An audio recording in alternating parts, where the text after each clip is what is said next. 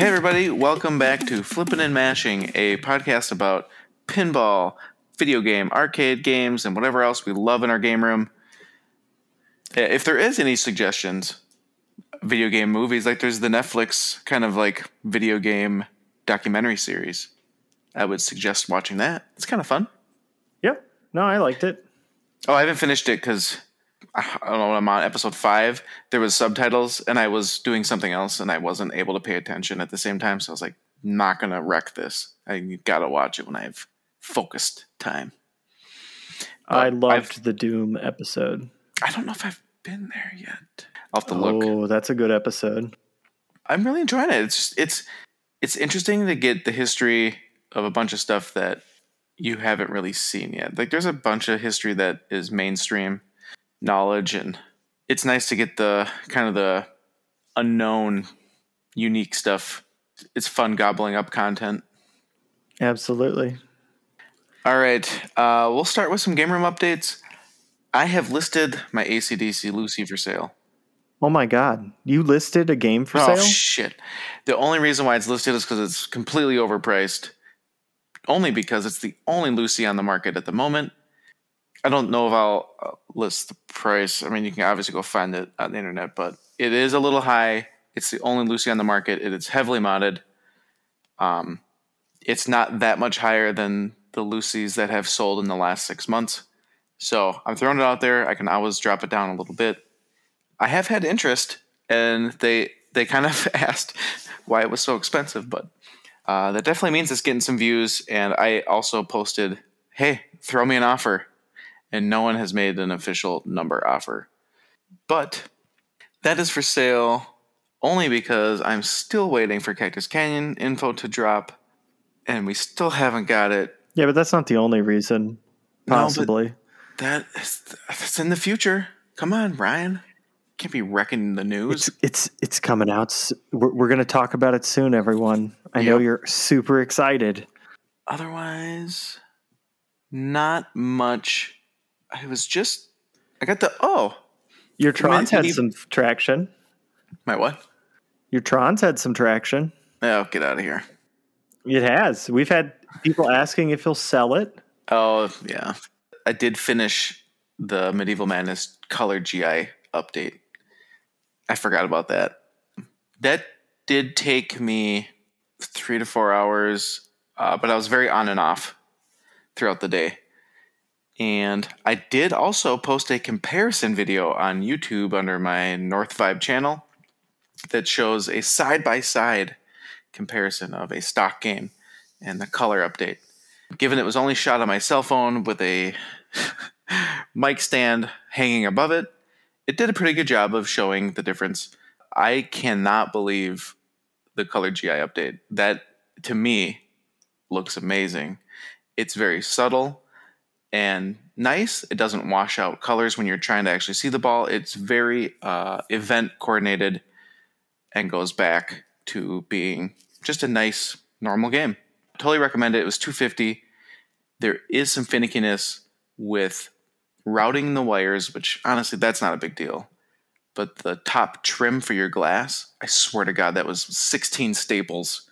And you can't see, you can barely reach them. Pain in the butt skis, but I got it out because the new one has an LED strip, sort of like how you did your Metallica, but this is a full replacement. The RGB LED strip is kind of, installed into the new trim piece. And then, what was the other goofy part? Kind of mounting the parts to the back box. The Ethernet splitter, one of the strap things broke when I tried to bend it straight to push against the cab. God, there was one more part that I said was kind of finicky. Oh, the pop bumpers. So the way that they installed the pop bumpers, they kind of shared some joined splice sections. So you have to cut those. Then you splice all the pop bumper wires together with a new pigtail for powering the light socket in it. And the wires out of the pop bumpers are not long enough to splice together with each other. And honestly, I probably would have been faster for me to solder or splice and make them longer. they were just long enough that I wrapped them all together and got it, but it was very finicky. I still would recommend the kit 100%. I'll be saving up for the XL display at some point, and there is some DIY for adding RGB pop bumpers and RGB speaker lights into the XL display. Ryan, do you have a question? I saw your hand raise. I do. You need to be getting the topper before you get the screen, though. We've talked about this. The funny part is the topper is kind of a waste of money, but at the same time, it's a very probably limited run, and in the future will be worth a bunch, right? And that's kind of our thinking. I think so. There's a possibility, for sure. Yeah. I would assume they would make a limited number of them, and they're not going to make an endless amount. Well, I think that there'll be more screens, XL screens, than there will be toppers. Yeah, I don't disagree. Because they're easier to manufacture. Yeah, and they already make them for their other games. They're just like, I don't know if they branded it to MM, or I would assume it's pretty generic. Oh, but still. And then I went to my buddy's house and picked up the Golden Tee this weekend. I just thought, I'll just throw it in the back of the truck and head back home. We boxed up. We packed up the family, went to our friend's house for a night to spend time with their family.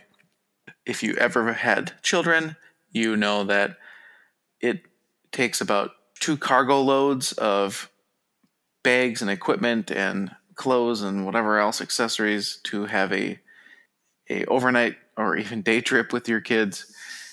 And so on the way down, a bunch of crap was in the truck bed, and I kind of forgot how big Golden Tee was. And so we went to the warehouse to pick it up, and I looked at it, I was like, oh shit. It's going to fit in the truck. But then I didn't realize it was going to fit in the truck with the tailgate down. And I brought straps and blanket and wrap and all that, but then I'm going, I wonder if all of our stuff will fit in the truck bed and not fly out. So I very efficiently packed the cab so that only stuff in the truck bed was like a pack and play and a cooler, which I had to strap through the handles. Everything was fine. It came back fine. I had some help getting it out of the truck, and it's in the garage to get fixed. But I was just a little worried that I might have to make 2 trips or FedEx some stuff home. But it went well. I've talked to Ryan about it. Sounds like we kind of have some ideas on troubleshooting, as it won't quote unquote boot up, but it powers on. There's just nothing on the monitor. The funny thing was when I popped open the, what do you call that? Like that thing where your hand goes with the control panel. When you pop the control panel out, I saw a 3DFX card, and I said to Ryan that it was the most expensive part of the game. Hydro Thunder, Off-Road Thunder, and I think Arctic Thunder all use a very specific 3DFX card. And so it's kind of a unique, until you apply some sort of hack to the computer, it's a kind of a unique specific card that's needed. That is all I have. I will just be, leaving Lucy up for sale. If it doesn't sell, I don't care. But Ryan, what is going on in your travesty of a house with your AFM that you had for trade? Yeah. So listeners, it's that time for me to come clean. My attack from Mars is gone. Let's just have a moment of silence for it. The King of Pain is pissed. He always is, though. Let's be honest. However, I know last episode I had talked about getting a Rick and Morty, and unfortunately that deal didn't happen because listeners, I got a multimorphic P3 in my basement. Now, I will go ahead and tell you that it is probably one of, have confirmed it's not but it is definitely one of the heaviest machines I've ever moved. But I have a multimorphic P3 down in my basement, and I have Lexi Lightspeed's module playfield. I have Cosmic Kart Racing's module playfield, and I've got Heist. That's right. I've got Heist. Okay, so I've kind of been secretly in love with the P3 since it's probably since Heist. Like love since Heist. I've always been interested in P3, and I've always joked with Ryan about getting one. It's just a little expensive, so you don't, and you also don't see them for sale used. The used market's hard. The new market obviously is just expensive. Was the one you got, was that even listed? Yeah, that was, right? Yes, it had been listed. Yeah, no. It had been listed, and it was actually pending to someone else, but the deal ended up falling through, and I was quick enough, hop in that spot and negotiate a deal. I also, like you, Parnell, thought that the game is kind of a high entry price point. Although, to be fair, these days, it's not really any higher than what some of the manufacturers are asking for their full-length, full-featured games anymore. As disappointing and kind of crazy as that is to say out loud. We're looking at you, JJP. I also would give P3 an up on this because it's a platform and a game. And so with one cabinet and small cost playfields, you have an unlimited number of games at your fingertips. Instead of a $10,000 single game, you have a $10,000 game with multiple games in it. And the platform's open, so you can develop your own game on it, which then leads to unlimited resale value. Ryan's going to get a bunch of Parnell games because I'm going to start dabbling. Yep. Until I can convince him to buy his own. Listeners, I seriously have to tell you, my skin has been crawling since I picked this up Wednesday. The recording date today, because I want you guys to know how awful it's been. It's Monday. It's the 1st. We're recording this episode on the 1st, Monday night. I have wanted to do this podcast since Wednesday night when I got it home. Was it Wednesday? Yeah, it was Wednesday. It's almost been a week. I have been, man, talk about a bug up my butt. I have had one because I've really wanted to talk about this platform and kind of talk about some of the misconceptions and I think a lot of unfair prejudices towards it. You know, you go on Pinside, you talk to some people, I'll leave names out for the time being, and they'll tell you that it feels like you're playing putt-putt, pinball, or something to that effect. It doesn't feel like a real pinball machine. I'm here to tell you guys right now, this feels just as good as any other pinball machine I have down in my basement. It just has way more features. It is packed to the brim with cool shit. It is constantly evolving and updating code and mini games and additions to full-length games that they've already released.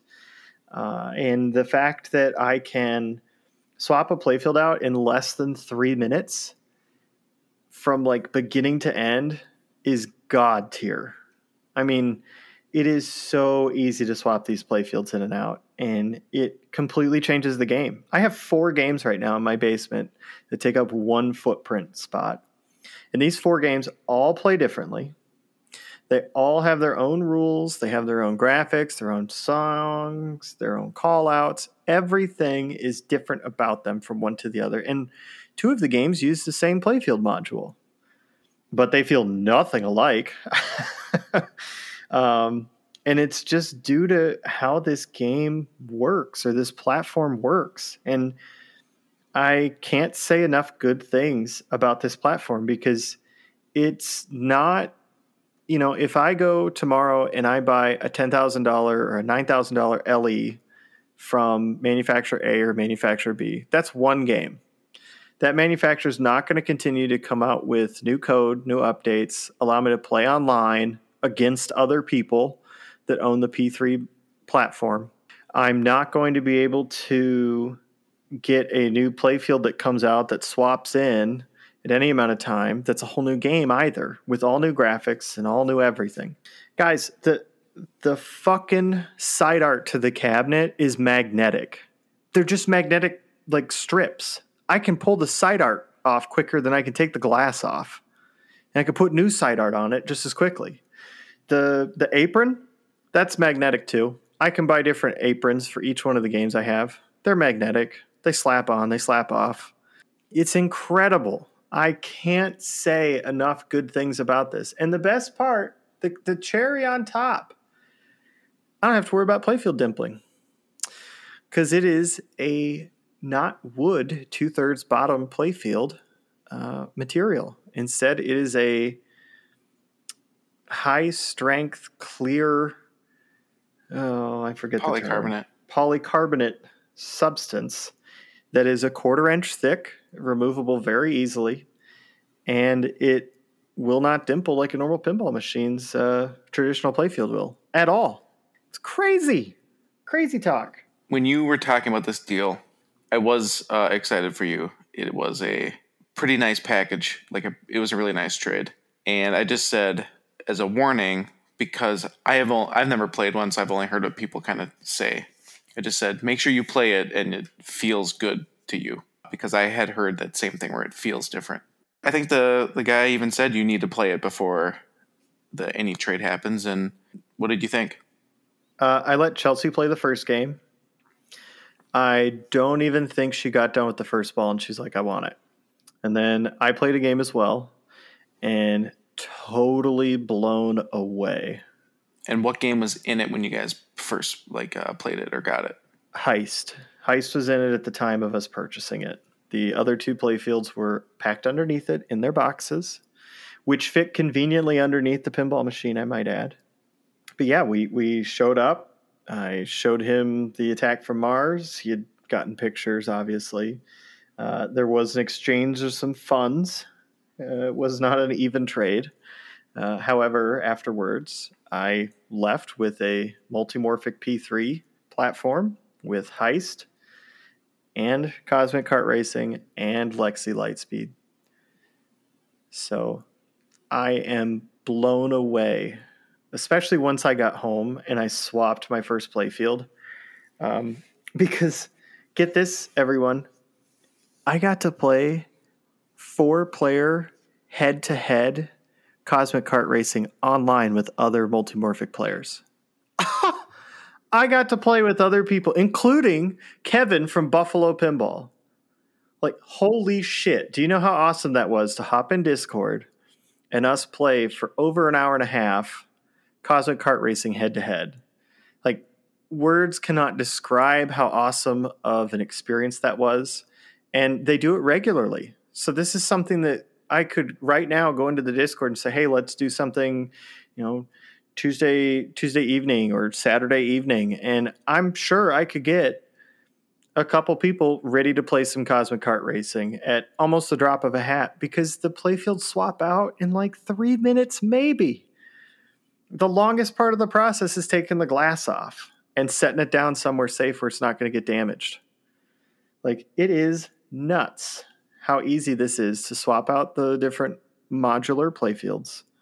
And you get a whole new game that plays completely different than the other ones. Have you played 2 games on a single playfield, and do they play different? They do. Thank you. That's a great point. So I not only got those 3 games and the corresponding playfield modules, but on Cosmic Kart Racing's playfield module, there's an individual who made a game called Ranger in the Ruins. And get this, everyone, it is a roguelike pinball game that is randomized every time you play it. It has good items. It has bad items. It has 2 multi-balls, or maybe 3 now. It has a wizard mode, or maybe 2 wizard modes. I'm not entirely sure because I'm not good enough yet to get to the end to be able to confirm that. But it is a very deep game. Not everything that you want to collect is good. You don't know it until after you collect it. There's one item that gives you negative 4,000 points, and that's not a small amount of points. It's called bad food, and I think the description is you shouldn't pick up food off of dead people because the whole point of the game is you are one of the few surviving creatures left on this planet. I think you're a humanoid. I'm not entirely sure because you're robed and caped, and you're traveling. And as you travel, periodically, you will find other people that have fallen at points in the game. I think Nick said there's like over 100 different worlds. So if you play the game 100 times, you might not end up hitting each world, and you will not see your fallen bodies necessarily, but other people could find your fallen bodies. And each time you find a fallen body, there's an opportunity to make a shot, one of many, and two scoops, or a scoop opens up right above the TV screen or the monitor, the high definition monitor there. And you have to shoot that scoop. I think it's 5 or 8 seconds you have to shoot that scoop and collect the item. You don't know what the item is, but you're picking it up off a dead corpse. And yeah, one of the items is bad food, and it says you shouldn't pick up things from dead people. When he says you find dead people, that's literally other P3 people playing this game. Yep. So it's sort of, I kind of said it was sort of like Dead Souls or Demon Souls. No, Dead Souls? Demon Souls. But what's their sequel or the prequel? Dark Souls? Dark Souls, yeah. It's like that where you used to be able to see their dead bodies or you'd see a message. That's wild. I mean, I'm pretty sure this is the first online pinball machine. I believe it is. Yeah. And like I said earlier, I was able to, paying no monthly subscription, paying nothing extra, included in the base game module playfield itself, I get to play online head-to-head with other people. And if I was big ball of dollars and for some reason I had 2 P3s in my basement, I could hook them up together and play head-to-head right next to each other and talk shit to Parnell while I was kicking his ass the whole time. So needless to say, it's been probably the most innovative and exciting experience in pinball that I've had to date. Seriously, truly. I don't understand why there's so much hate for this platform. I think there's a lot of misconceptions. I think there's a lot of, I read someone who's, comment who said that they played it a bunch, or I've talked to someone that went to a trade show some amount of time ago and played it and thought that it was boring or whatever. They are constantly adjusting the rules. They're constantly adding new things to these modules and the games and mini games that they have associated with the modules, to where the game you may have played 2 or 3 years ago, even if it's the same playfield module, is not the same game anymore. Like almost entirely. I mean, let's perfect example. Let's look at Stranger Things. Everyone said it shot like poop and they hated it. Well, they went in and they changed the code, and now all of a sudden everybody are really warming up to it and say that they love it. Now, how is that able to be excused, but people one time play a P3 and maybe aren't playing the fun modules, or maybe we're playing the module in like a beta stage or at a much earlier revision from where it's at now in code, and they immediately are just like, yep, nope, not fun. Not going to play it again. Not interested. So that isn't really fair. And unfortunately, I think the largest factor in this is P3s still coming out, and there's not necessarily, based on where you live, there's not a ton of P3s, and you're not going to regularly see them on location. I think that's probably the only real drawback is you got to get good friends with someone that has a P3 so you can go play it. Because I'm telling you right now, best pinball moments that I've had in the hobby, period. From my understanding, you can connect it to your Wi-Fi. You can. Then you can play. There's one game with online play? Just Cosmic right Card? Now. Yep. Okay. Right now there's just one. And I don't even know if it's out of alpha yet. Or if it is, it's in beta. It's not like they aren't claiming that it's like perfect and polished. Okay. Can it do online updates for your games via the Wi-Fi? Yet. So that was actually one of the first questions I asked them about, is me being the guy that I am, I connected it to my Wi-Fi and I saw update.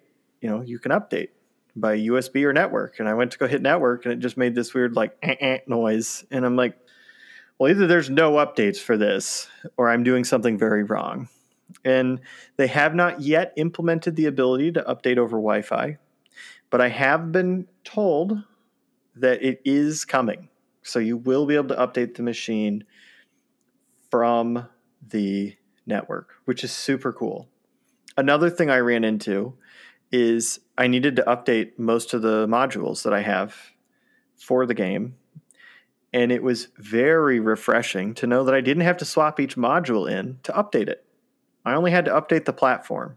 The module did not need to be installed into the platform for me to update the firmware and software for each one of these different playfields, which was also super nice and convenient. I bring one USB stick down, I plug it into the front right behind the coin box. That's right there. Don't have to take the back box off or anything like that. From the factory, they come that way. And I can update everything, just, update down, update down, update down. Very quick. I think it took me less than 7 minutes to update my 4 games to the latest revisions with everything that I needed. And in stark comparison, some of these spike updates probably take 5 or 10 minutes, to install it and then verify it. I obviously could opt to not, I think, verify it, but I do because I worry. So, yeah, that's at least something to note. Your online multi-head experience. So it was you playing 3 people. Correct. Yep. In Cosmic Kart. What was that like? Like, how was the online gaming experience? Because, like, when I think of that, I think of Mario Kart, right? That's really sort of what it feels like. It's not 100% the same because you aren't, like, steering the cart, right? So more of what your objective is when you're playing online head-to-head like that is to make specific shots that are lit. And you also you have to manually move the in lanes. They are not by default set to the main flipper button. I mentioned this because there are 3 buttons on each side of the cabinet, a red, a white, and a yellow. And by default, which I've actually ended up really liking, you can move the inserts on the white flipper buttons, but those do not activate the flippers. So you have to have the ball roll through the in lanes to build up. And once you light all 4 in lanes, you generally collect a shield, which for a temporary time allows it if someone tries to use an EMP blast or hazards or quite a few other things, they aren't able to target you and take you down or slow you down. The road hazards literally has 2 scoops that pop up from in front of the playfield with a wall in front of each of them that blocks both ramps and most of the other shots in the game, minus the orbit, the outer orbit, and the scoop. And I think you can sneak a ball into one of the inner orbits. But the ability to then also collect those power-ups and use those on other people, it's super cool. You can select who you want to screw over too. So if there's one person you really hate, you can be like, yeah, fuck this guy, and always be attacking him as opposed to somebody else. But generally speaking, what you'll want to do is look up at the back box if you can, or I think down on the playfield as well, and you can see if the carts have shields active. And you obviously don't want to target somebody that has a shield active at that time because they'll just blow it off. No big deal. But the really unique and interesting thing about Cosmic Kart, besides the fact that I truly believe it gives Steve Ritchie not just a run for his money, but I think it could be one of the flowiest games I've ever played, is the fact that it uses magnet manipulations in the game. So there are 4 magnets in the game. And they don't take the ball and like throw it at you. They actually use these magnets to stage the ball to go over a vertical up kicker that then goes to a separate area that gets vertical up kicked again up to the top and spits it out because they don't use the traditional trough. So it allows them to do this. By the way, I think the trough can hold up to 20 balls or 25 balls. You don't need that many, but it can hold that many. However, you take this ball, you start your game, it spits it all the way out up at the top, out of the backboard of the game, and it holds it at the lowest of 3 rings right there, almost like the Lord of the Rings ring shot. And then once the game starts, it whips the ball up the rest of the ramp down to your flippers. And hot take here, you generally have to turn the magnets down from the factory because they can whip that ball around so fast, it comes off the fucking wire form coming back to the flipper. And that's the magnet furthest away from the flipper at the lowest point of the ramp that there is one. Like, these magnets are powerful. And you can even stage 3 balls up there inside of each one of the rings. And then you can also use kinetics to where one ball goes in and knocks another ball that's being held by the magnet. The magnet catches the new ball and ejects the old one that you just hit down to your wire form and to your flippers. I mean, there's a crazy amount of stuff that this playfield does. And that's just one of them. That's just one of them. But there are, I think, 5 different tracks. Each track has different parameters that you'll need to do to win. And each track is going to make the playfield play slightly different. So generally speaking, there's those 3 magnets that will speed up the ball, almost like a getaway 2, where it will whip the ball faster through the magnets. Well, that's super nice and helpful, right? On all the modes except for one of them, where all those magnets are disabled. And you essentially never want to make that shot because it's not impossible, but it's a pretty steep ramp. And the whole point of that mode is to shoot the same shot over and over and over and over again. And every time you make a new shot, you now light that shot only to allow you to accelerate. And then you have to continue to make that same shot to be able to get through and progress through the race. It is very cool, and that game has a ton of flow. And they had an update for Cosmic Kart. I'm assuming you updated your game. Yes. To the newest. Yep. I think recently they added what you would call maybe a campaign for the kart. Before it was an arcade. Is that just multiplayer? Do you remember? Yeah, so it's actually kind of interesting. So it's counterintuitive from what you might think in the wording of it, because there's a arcade mode and then there is a campaign mode. The campaign mode would make you think that that's the very long playing game. Now, by stark comparison, it actually isn't necessarily the long playing game. It depends how good you are. I mean, obviously, if I had John Junt over here, any of them are going to probably be long playing games because John Junt's playing it. For me or you, though, the campaign is a 3-ball traditional game where you start out, you have no money, and you have to work side jobs, you have to do races, you have to win the races to then collect money, and then you can upgrade your cart. And each time you go to a race, it gets harder and harder and harder. So a lot of it is collecting money, building up your cart, and then going and racing. And if you lose, it can either take a ball away from you or it can just kick you back into normal play and you have to try again. Now, again, at any point, if you're not in a race, which takes some time to get into, by the way, that's not something you can just shoot like immediately. If you drain, that's one of your 3 balls. And then it's game over. Arcade mode is exactly how you would expect a racing arcade game to play, where you start out, and it doesn't matter if you crash your car, right? Doesn't matter if you drain your ball.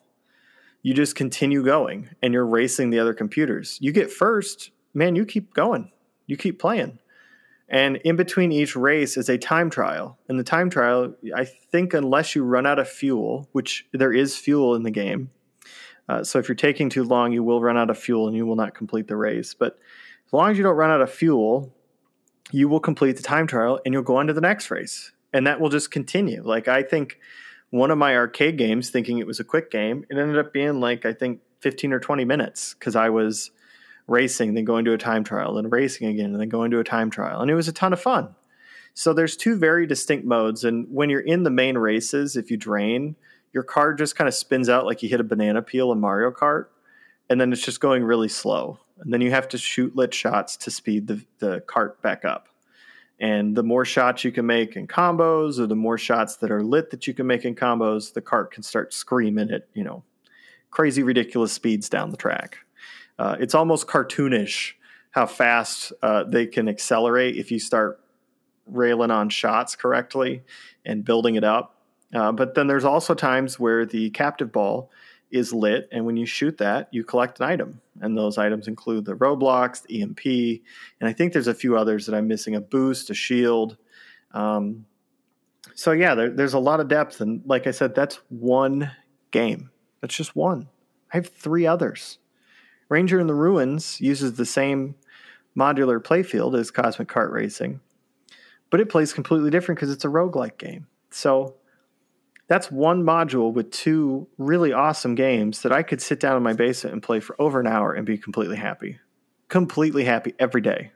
So what is it like having an LCD take up 2/3 of the playfield from the bottom to the upper 2/3?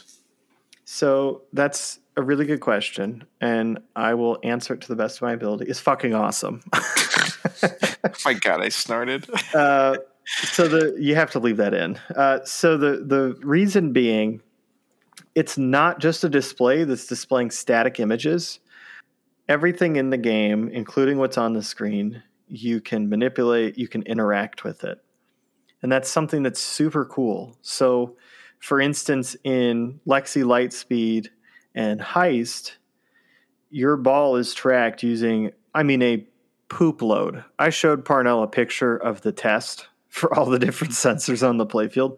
They're metric poop loads, listeners, of sensors shooting out all these beams all across the playfield. Or, well, I should rather say the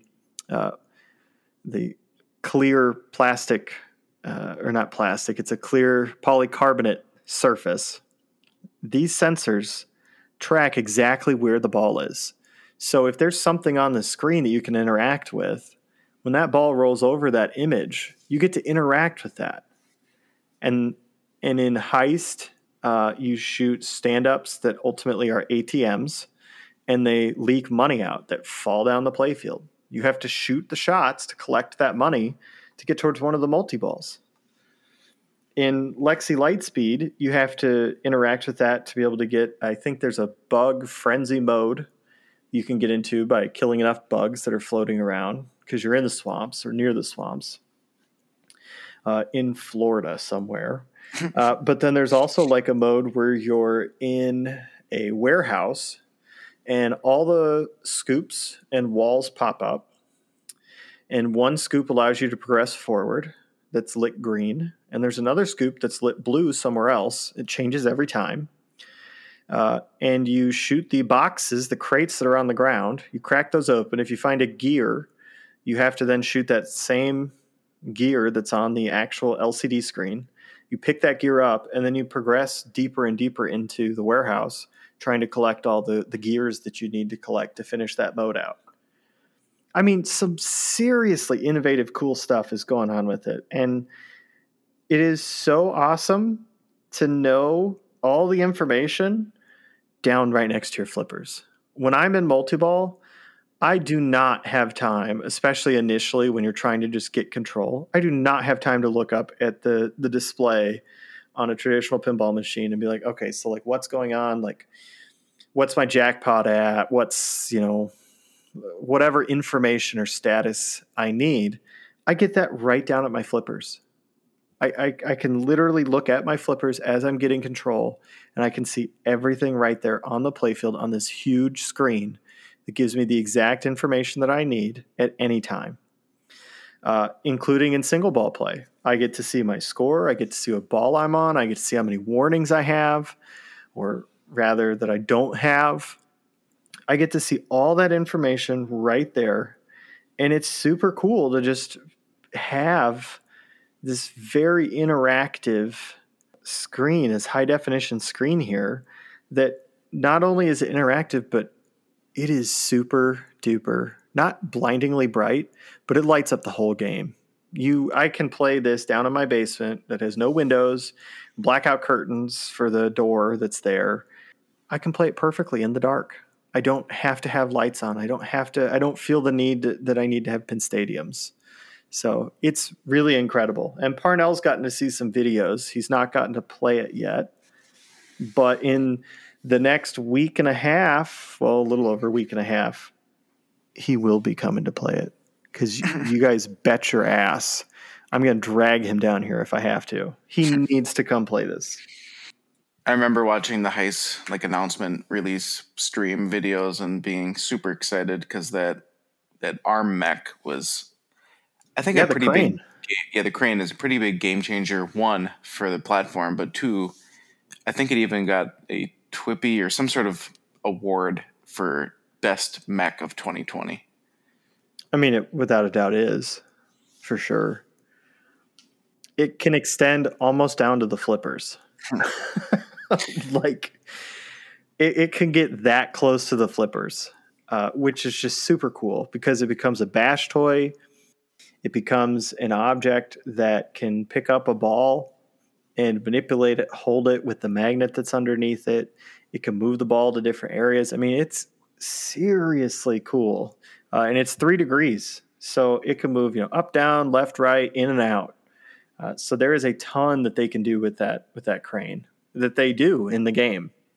We know that they love developing and are wanting to be innovative. The only way they can sell more P3s is to get more games. So there's more stuff in development. I can only imagine. And Heist got, I think we thought it was announced or released in March of 2020. So we're rolling up on a year. And I would think that they'll have something new this year sometime. The cool thing is you buy the platform, which is quote unquote the expensive part, but then it's $10,000 at $9,995 for the game and one module. Yeah, you get one playfield.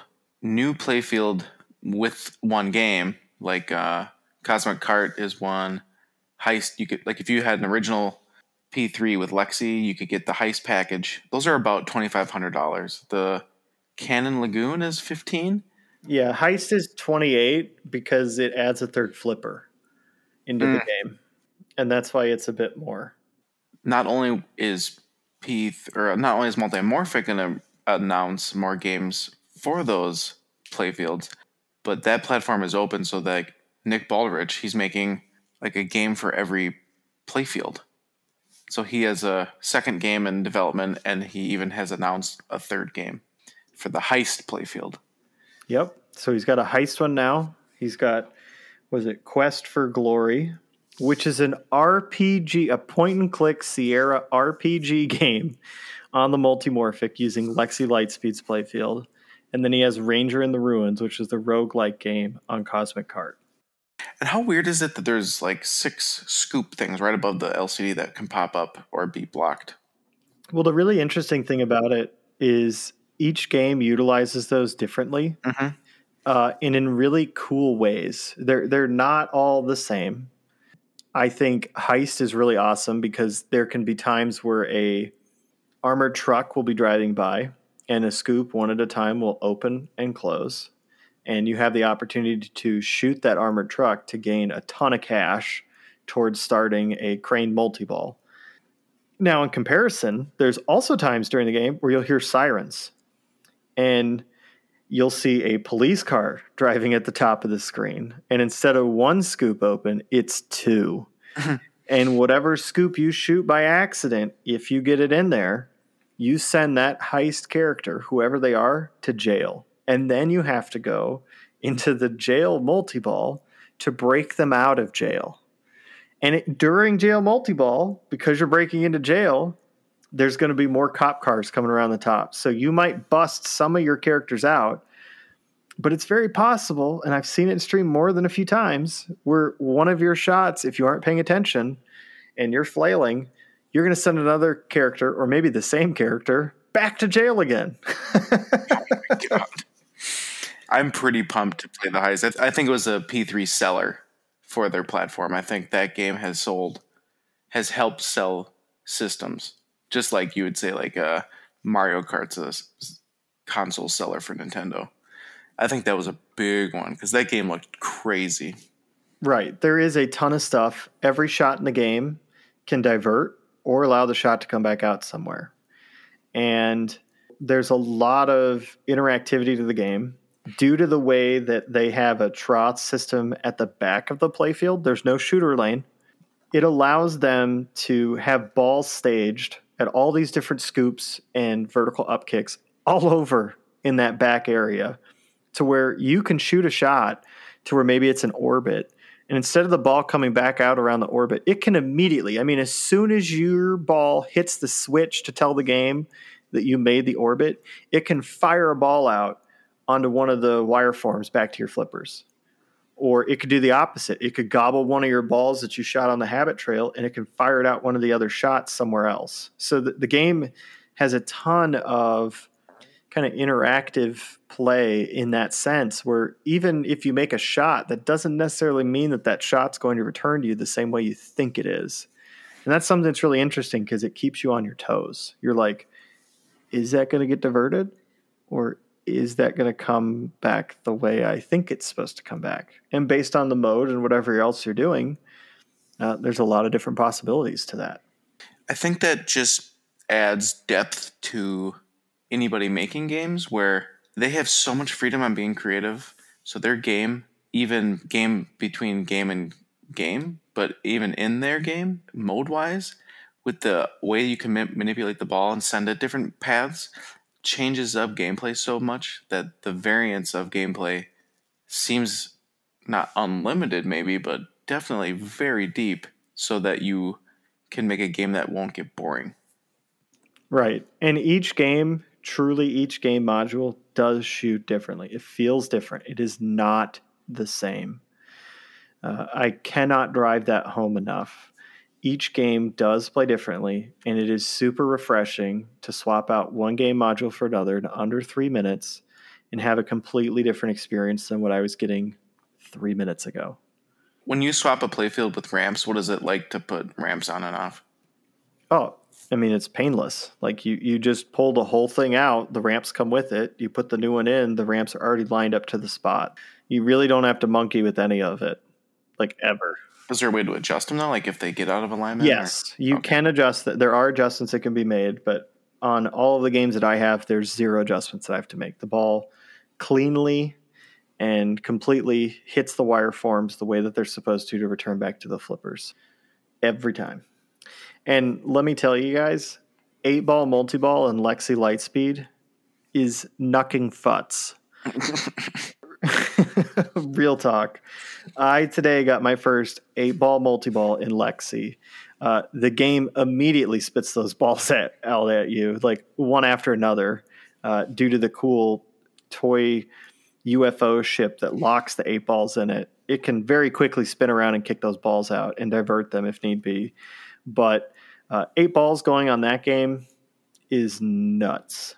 Like, actually nuts. Does it have a normal coin door so you could put it on route? Yes, it does.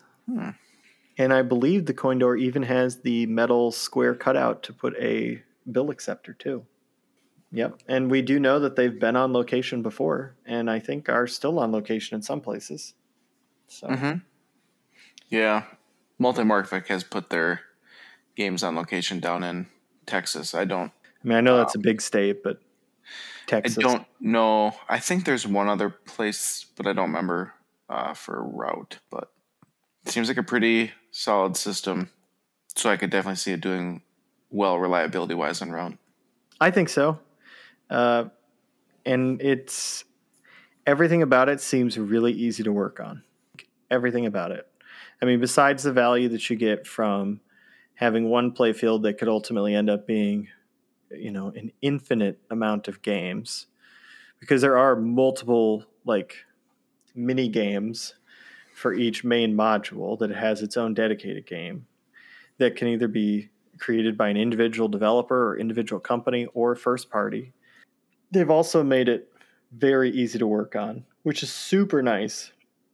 You can pull the flippers and the slingshot assembly out in less than 15, 20 seconds.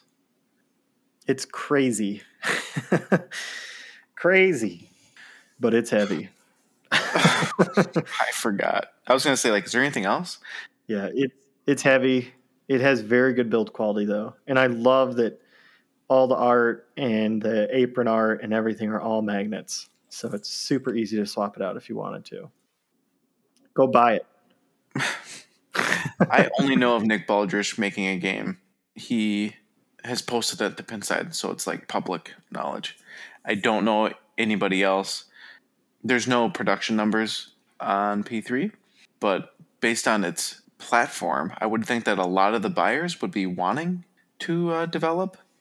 And maybe not. Maybe it's just a bunch of people that just want to be able to swap games and play. But I would think that there's going to be more and more games coming out for it. And that definitely is what they want. They want it to be like an app store ecosystem where people can develop games and sell them. And like you can make money on making good games. Or you can charge nothing or next to nothing for good games too. Also true. So, I mean, if you're one of those feed the people, you can absolutely charge $10 for your game. No, I seriously, I cannot talk about and urge everyone strongly enough to truly consider getting one of these, because it is one of the most unique, cool, fun pinball machines that I've ever played. And I mean it. Oh, Hooping It Up is free? Yes, it is, to any P3 owner. Did you get it? I have it installed. No, I don't have it installed. I have not played Hooping It Up yet. Get out of here. I've been too busy playing Ranger in the Ruins, man, and Heist and Lex. I mean, fuck. Do you know how hard it is? So I have 7 games down in my basement right now. I really have like 11. There's so many games I have to choose and decide, like, I wonder what I'm going to play today. God, okay, I'm going to play the P3. Which P3 game? Does that get hard then, choosing what you're wanting to play? No, because it's really easy to swap them out. So I generally will just end up playing like whatever I'm in the mood for. Like today I played Lexi Lightspeed and had a ton of fun. Which one did you play? Because there's like a second one. I don't have the second one yet. I need to buy it. I just have not gotten around to it yet. Oh, okay. I have not played the second one, although it's apparently very multi-ball focused. It says literally in the description for it, if you like multi-ball, you will like this sub mode. So I'll like it. Yeah, absolutely. That'll probably sell you on the machine. Well, that and Barnyard. I love me some animals. Moo. All right. We were able to score a special guest. Ooh. To talk. I should say Ryan.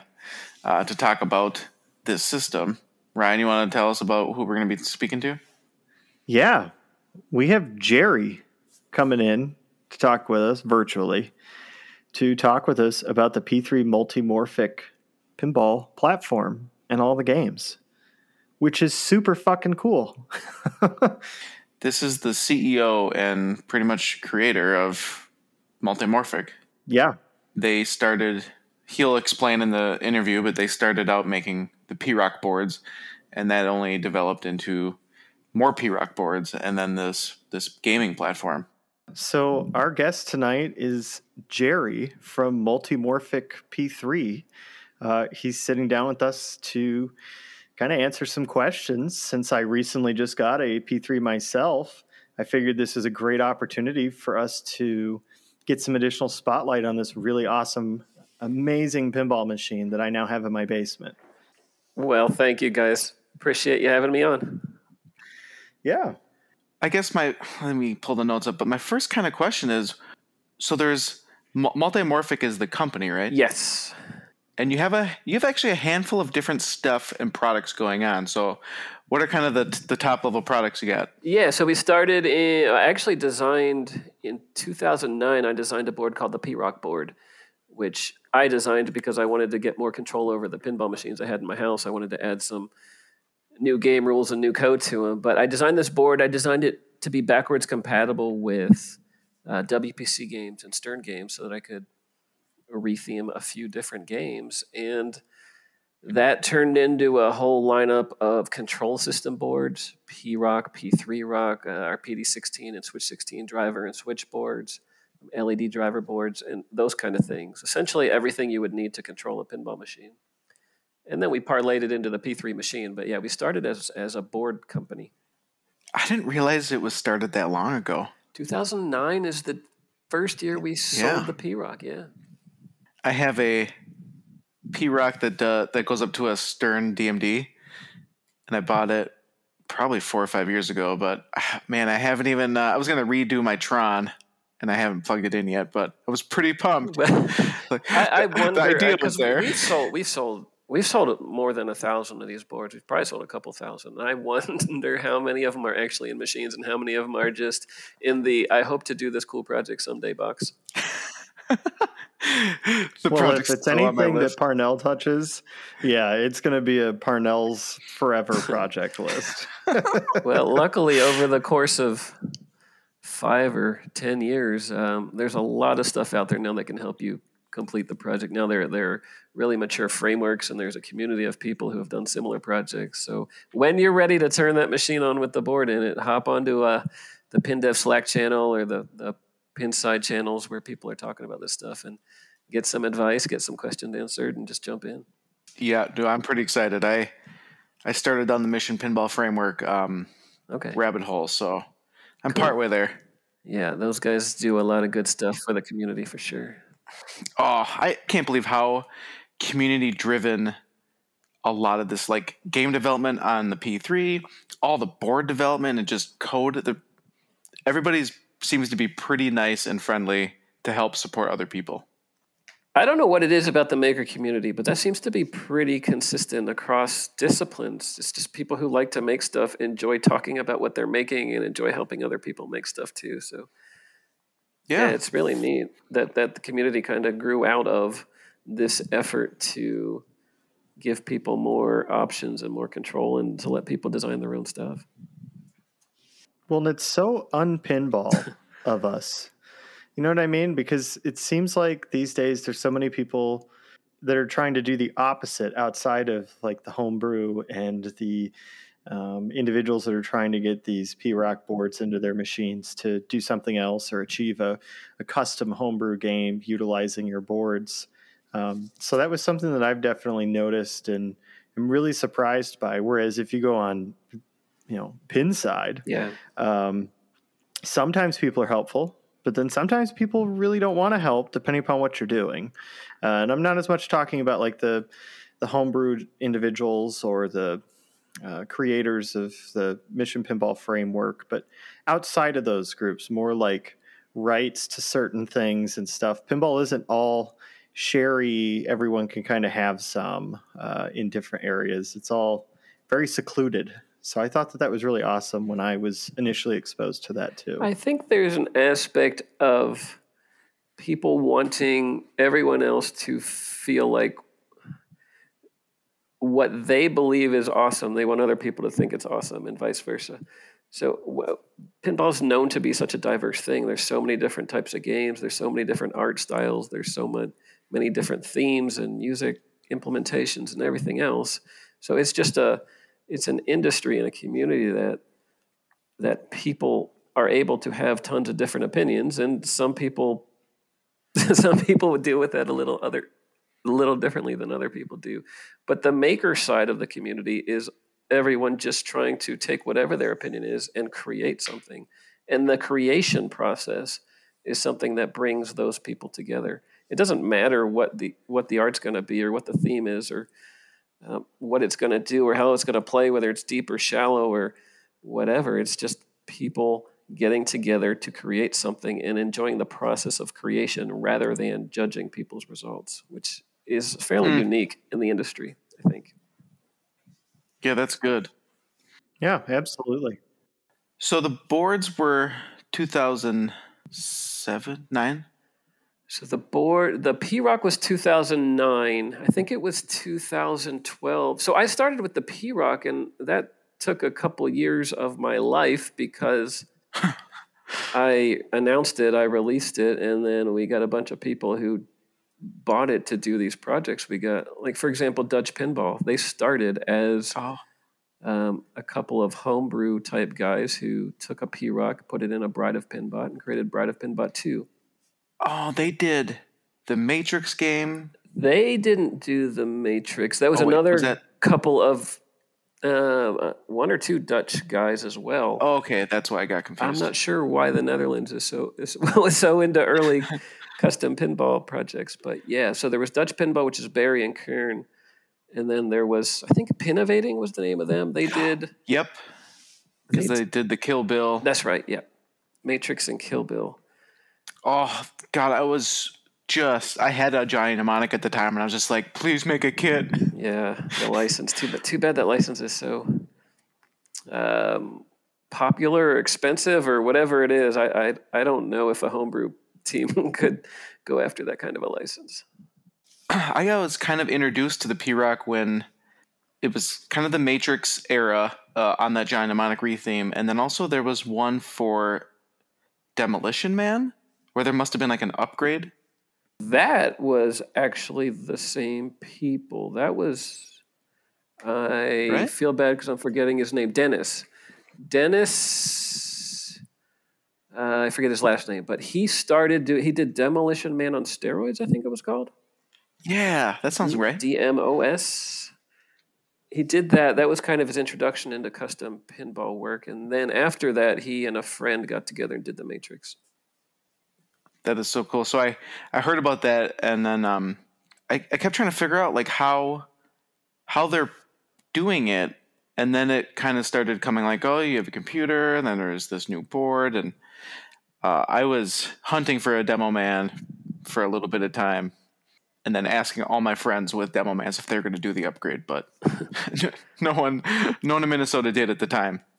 It's weird to me that it was it was viewed as a productizable upgrade kind of thing instead of just somebody's project. I think he just showed off the project and a bunch of people were like, I want that. And then he kind of had to figure out how to allow people or package it in a way that made it possible for people to use. The same thing happened with me. I did when I first wrote, I worked with Adam Preble. He was a software developer who got involved with the P-Rock early on. And he gave me the basics of a framework, and then I took that and added a bunch of functionality using my Judge Dredd machine. So I created an entirely new rule set for Judge Dredd just as an experimental thing to create this software framework feature set.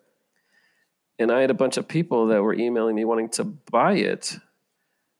And I mean, it was a whole process to go figure out if I wanted to do that, two, if I wanted to support that, and three, if I was comfortable giving someone this half-baked software for a game that I didn't know if people would enjoy it or not. If you give someone software, if you sell them a board and give them software that you're not 100% comfortable is complete and feature-rich and solid and stable, then you could turn them off, right? You give someone a product and it doesn't work right, then they're not going to be happy with you. They're not going to be happy with the product. They're not going to be happy with the board. And it's a risk. But yeah, that seems a little scary. I gave him that pitch. I told him the truth. I said, I'll give it to you, but one, I can't promise I'll support it. Two, I don't know if I'll ever finish it. And he's the first one still wanted it. So I sold it to him and never heard from him again. It might be good or bad. Yeah, I have no idea. It must have worked perfectly. You said you kind of have that engineering background. Is Multimorphic your full-time gig now, or are you still kind of moonlighting that company? I've been full-time at Multimorphic for 8 years now. Oh, wow. Good. That's good to hear. Yeah, I tried it for a while, just, nights and weekends. I did the P-Rock stuff for a couple years, nights and weekends, but doing something as big as Multimorphic in the P3, which I'm sure we'll get into later, is not something you can do part-time. It's something that requires a lot more hours than there are in a day or a week or a year, and a lot more people than just me. So we had to kind of commit and go at it. Well, especially when you have people like me contacting you all the time. Someone gets a new P3 and it takes a little while before you fully understand it, right? it's still traditional pinball, but there's enough that's different about it. And yeah, there's a bring up process with pretty much everybody. There is. I think someone in the Discord chat wrote it perfectly, that we just need to read the manual and watch the YouTube videos, and like 80% of our questions are answered right there before ever reaching out to you. Yeah. It's funny because I send an email to everyone who buys one new and to everyone I know about who buys one used. I send an email with the links to those videos and to our support site where we're putting more and more information about troubleshooting and usage and maintenance and all that stuff in our support channel, our website. Most people who buy it for the first time, they want a personal touch. They want to talk to someone instead of reading a bunch of verbiage on a website or something. So we still hear from a lot of people, even though we're trying to put more and more resources available or online for them to be able to find. Well, I mean, the one thing I can comment about that is I don't know how you fit all of the hours into the day, but you and your team are Johnny on the spot whenever I do have a question. And even if it's a dumb one, I really appreciate how quickly you guys get back to me. Well, hopefully we didn't set your expectations too high. Because I mean, talking to people and helping them through the machine and answering questions, solving problems, getting them up and running, to me is one of the most enjoyable parts of the job, because I get to interact with people who like what we're doing and are supporting us, and it's mutually beneficial. Of course, it also does take away from dev time and management time and running a company time. So as we grow and as we increase our sales, we'll probably have to start abiding by more normal work hours and probably hiring a team of people to just do tech support full time. But we're not quite there yet. So it's a fun part of the job. It's also a time-consuming part of the job to support everyone. But I like to do it, and it's fun. I guess that brings me to a couple questions. Like, how big is your company team? And then are you still doing like development of either any new P-Rock boards or support, and then the P3 system? Are you still hands-on on those? Yes. So we have a team of people that are all around the world. We have software and artists and music and video people. Team's about 12 people right now, all across the world. A few of them work at the factory. A few of them are building machines and doing mechanical engineering and doing the physical stuff. But because those people have to be local, because I don't really like trying to design mechanical things and physical things remotely. Someone has to build it and someone else has to test it. They kind of need to be in the same room. But all of the people who can work virtually or through video conferencing or emails and through software, we don't really have locational requirements. So we've managed to find people that want to support us and help us over the years. And they're all, when I say across the world, we have a couple people we have one person in New Zealand. For a while, we had someone in Japan. We've got people all across the country and a couple people in Canada that help us. But yes, it's very hands-on for me still. I was a computer engineer. I guess I am a computer engineer. That's what I did full-time before I started this. And I still handle most of the hardware engineering when we design a new game or integrate a new game into the system. I'm the one that does most of the electronic integration and figures out what new features we need or how to design a board or how to integrate that into the machine. And I manage everyone else. So I'm managing the groups of developers creating game content and those kind of things. And because I can do software, if we need someone else, if we need an additional resource to help on software on a project, then I jump into that too. But it's more than an 8-hour day's worth of work. Hardware design, software design, team management, project management. And oh, by the way, I got to deal with all the logistics of running a company. So inventory management and supply chain and HR and all those fun things. Oh yeah, there's no shortage of stories, I bet, on that side. It's I like aspects of it, not all of it. I like building stuff. I like creating new things. I like working with people to successfully come together and create cool things. I like managing the projects. I don't love the logistical side of business.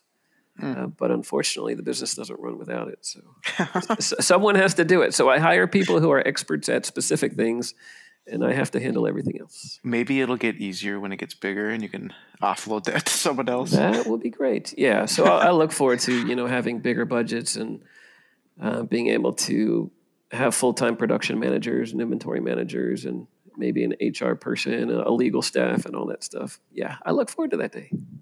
Sweet. Well, all that talk brings us, I think, to our next question. Yeah, this P3. This is the kind of the technology of all your boards and thought into this machine.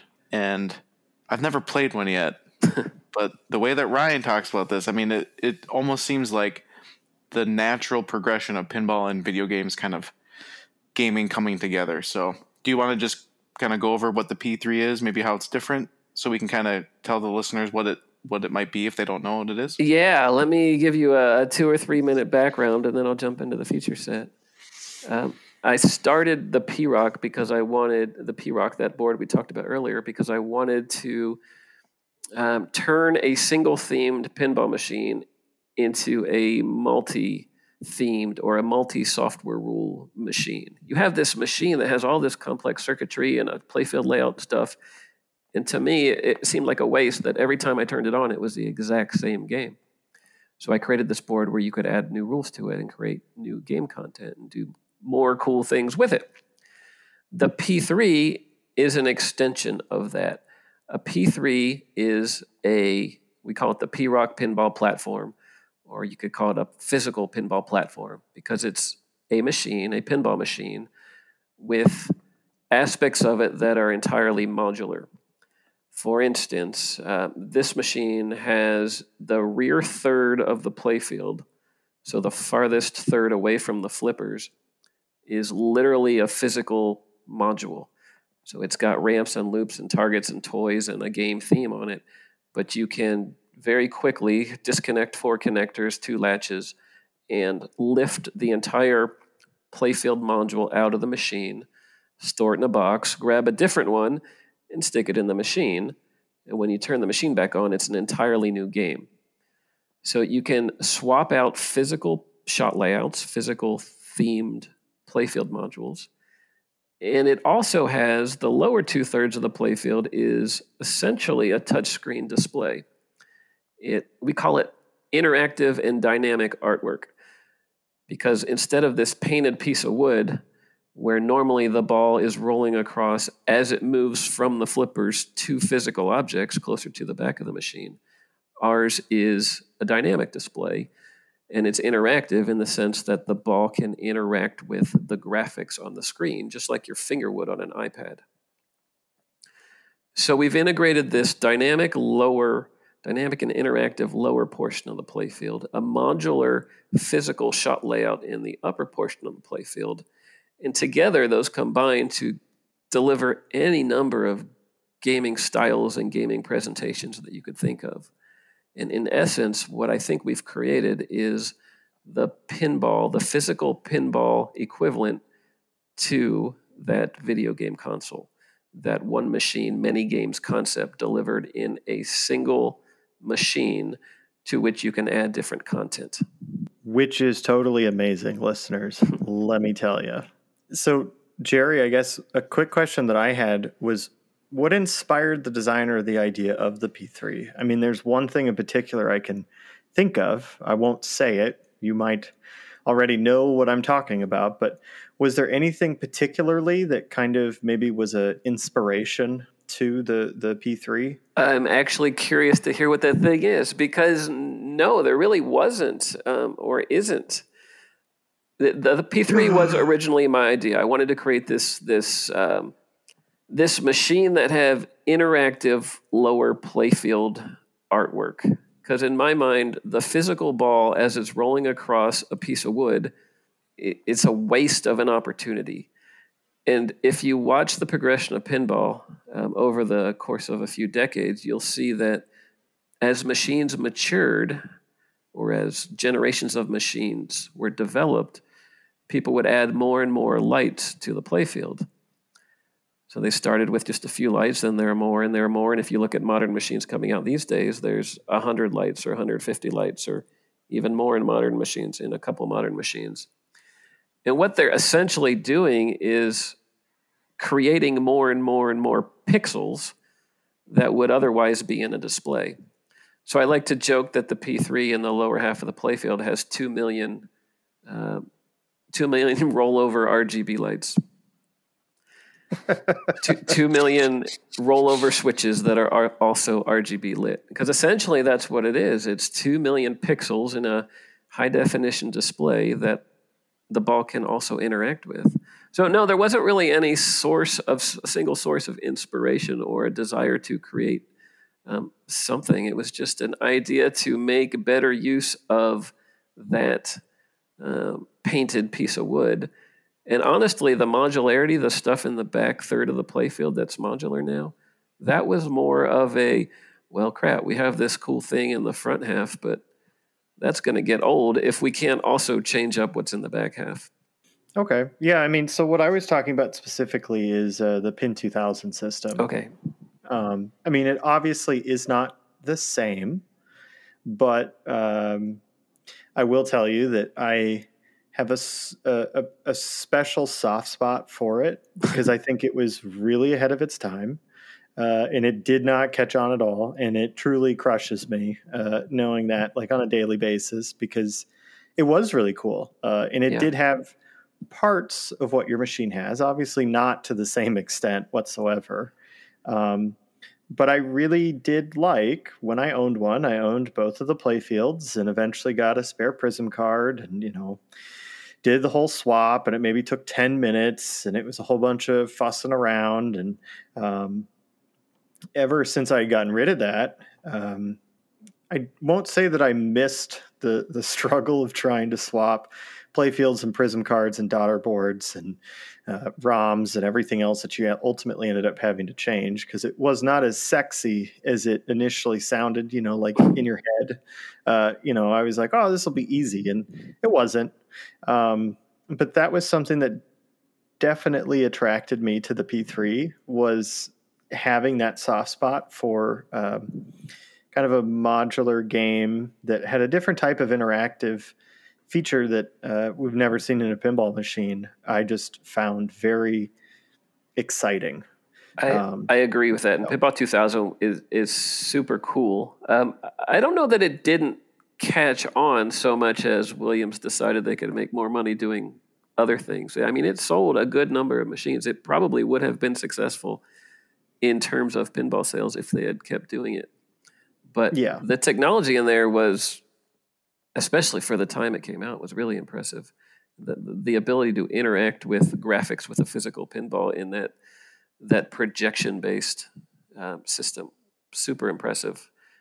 And knowing what I know about how we implemented ours and the challenges we had to overcome to implement it, it's really neat to look and see that, 12 years before we even prototyped the P3, they were doing something that was visually super impressive. Yeah. So that was what I thought maybe you had borrowed some of it from, and that's why I had asked that question. Yeah, interesting. No, in fact, it's almost a byproduct or a coincidence that there were two things that were similar. When I look at Pinball 2000, there are a few things that I very intentionally chose not to do. In my mind, Pinball 2000 took the physical implementation of pinball, all the shots, the ramps and loops and targets and things, and they basically turned off the lights on them. So they minimize the impact of the presence of the physical stuff, and they project this image in front of those shots to give you something to shoot at, to give you something cool to interact with. But in my mind, they're creating an environment where you're interacting more with the virtual and less of the physical. They minimize the impact of the physical. So I very specifically didn't want to do that. I wanted to take the virtual, this stuff that we put in front of the physical, to enhance it, to give the ball something to do, to give the player more things to immerse them in, more things to aim for, and more things to do as the ball was rolling towards physical things. So let's enhance the physical rather than reduce the impact of the physical. That's kind of how I attacked it. Yeah, I mean, you did an amazing job, and I can safely say this is one of the few pinballs that I could never see a set of pin stadiums on because the lighting is already perfect in it. I do not think there's ever going to be a module or anything else that would require pin stadiums because it is very well lit. You can see all of your shots. Like I said, it's probably the most well-lit pinball game out there in a very real sense. That's cool to hear. You know, what's really interesting about that to me is when people stream it, when I tried to stream it, the LCD in the playfield, it blows out the camera. So then the camera adjusts to the light in the playfield, and it makes everything else look super dark.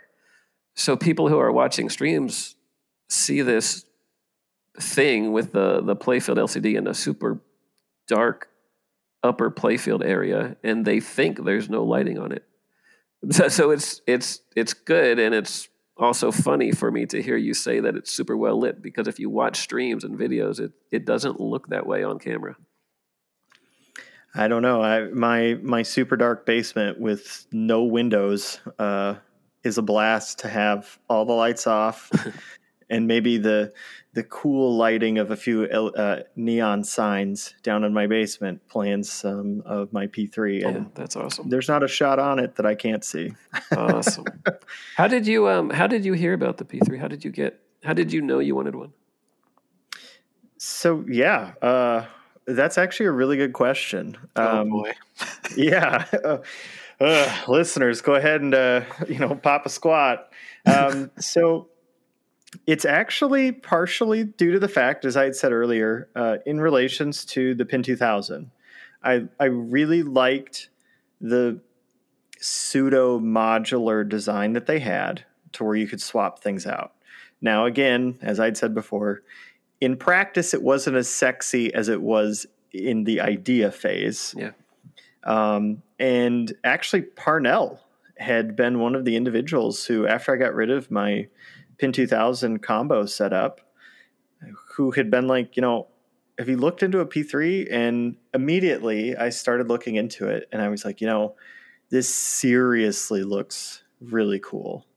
And I guess, we can get on to one of the topics, but man, is pinball opinionated. And man, do a lot of people have opinions about machines that they've never actually played, or they've played very few times and walk away from claiming that they've played it a bunch and they know everything. And, their opinion is law, and that's just it. Because there definitely were people that I spoke to that had really glowing things to say about the P3. And then there were also people that did not have as glowing reviews to say about it. So, I mean, at the time, I'd never played one. And obviously, for quite a while, it was just kind of this internal conflict where I really, really liked it. And what ended up happening was there was one that popped up local for sale. And I jumped at it. I mean, you can ask Parnell. The moment I found out about it, I was like, I got to get this. Like, I don't care what this guy wants. I don't care what he says. I'm going to get this machine, and that's just the end of it. Awesome. Having never played it? Yeah, having never played it. Wow, awesome. Yep. Just because, there were a few people that I spoke to, and I don't know if I should name their names, but I guess I will. Kevin at Buffalo Pinball. Mm-hmm. I spoke to him, and he had nothing but amazing, glowing reviews to say about it. Yeah, but that's because we pay him. No, I'm just kidding. We do not pay Kevin. I know you don't. Okay. And, it's funny you mentioned that because I actually did some digging on Kevin, right? And you very well know, you guys had lended him a machine. Right. But then he sold that machine underneath like his pinside handle. Yeah. So when I actually contacted him, I was like, all right, Kevin, I'm like, let's cut the BS, buddy. How do you have a second P3? And why did you get rid of the first one? And he's like, I did not own the first one. The first one was on lease. Yeah. He said the second one I purchased myself at full price. So when he said that, I think that was like the final tipping point. Like I knew I wanted this in my basement because I knew a lot of the technology that was there. I had no idea just how much of it was there, but I knew a lot of it was there. And I knew how much I liked the Pin 2000. And I said, well, it definitely can't be worse than that. And it looks a heck of a lot cooler. So it just seemed like a win-win at that point. And I've loved it. Yeah, great. Thank you. Thank you for saying that. I need to, I guess, pass along a thank you to Kevin, too, because, I wonder how many people think that he bought the P3 and sold it, and they think he didn't like it because of that. If they weren't watching his streams, which after I spoke to him, I found the stream where he was talking about how it was a leased machine and you guys were looking to move it on to its new home because Kevin had hogged it long enough. If people didn't see that episode, the way it kind of looks is Kevin had owned a P3, he sold it, and then he got another one. And it was like, well, okay, hold on. Like what changed, right?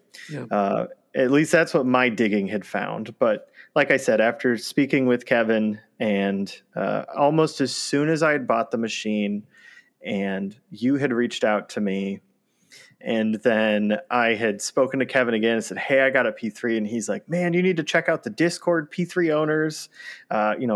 We'll do some multiplayer, like cosmic kart racing. Like this is going to be great. And once I joined in there, I just felt a sense of community that I'll be 100% honest, I have not felt in a long time. Oh, wow. Like in my personal non-pinball, including kind of parts of my life. So that was genuinely really awesome.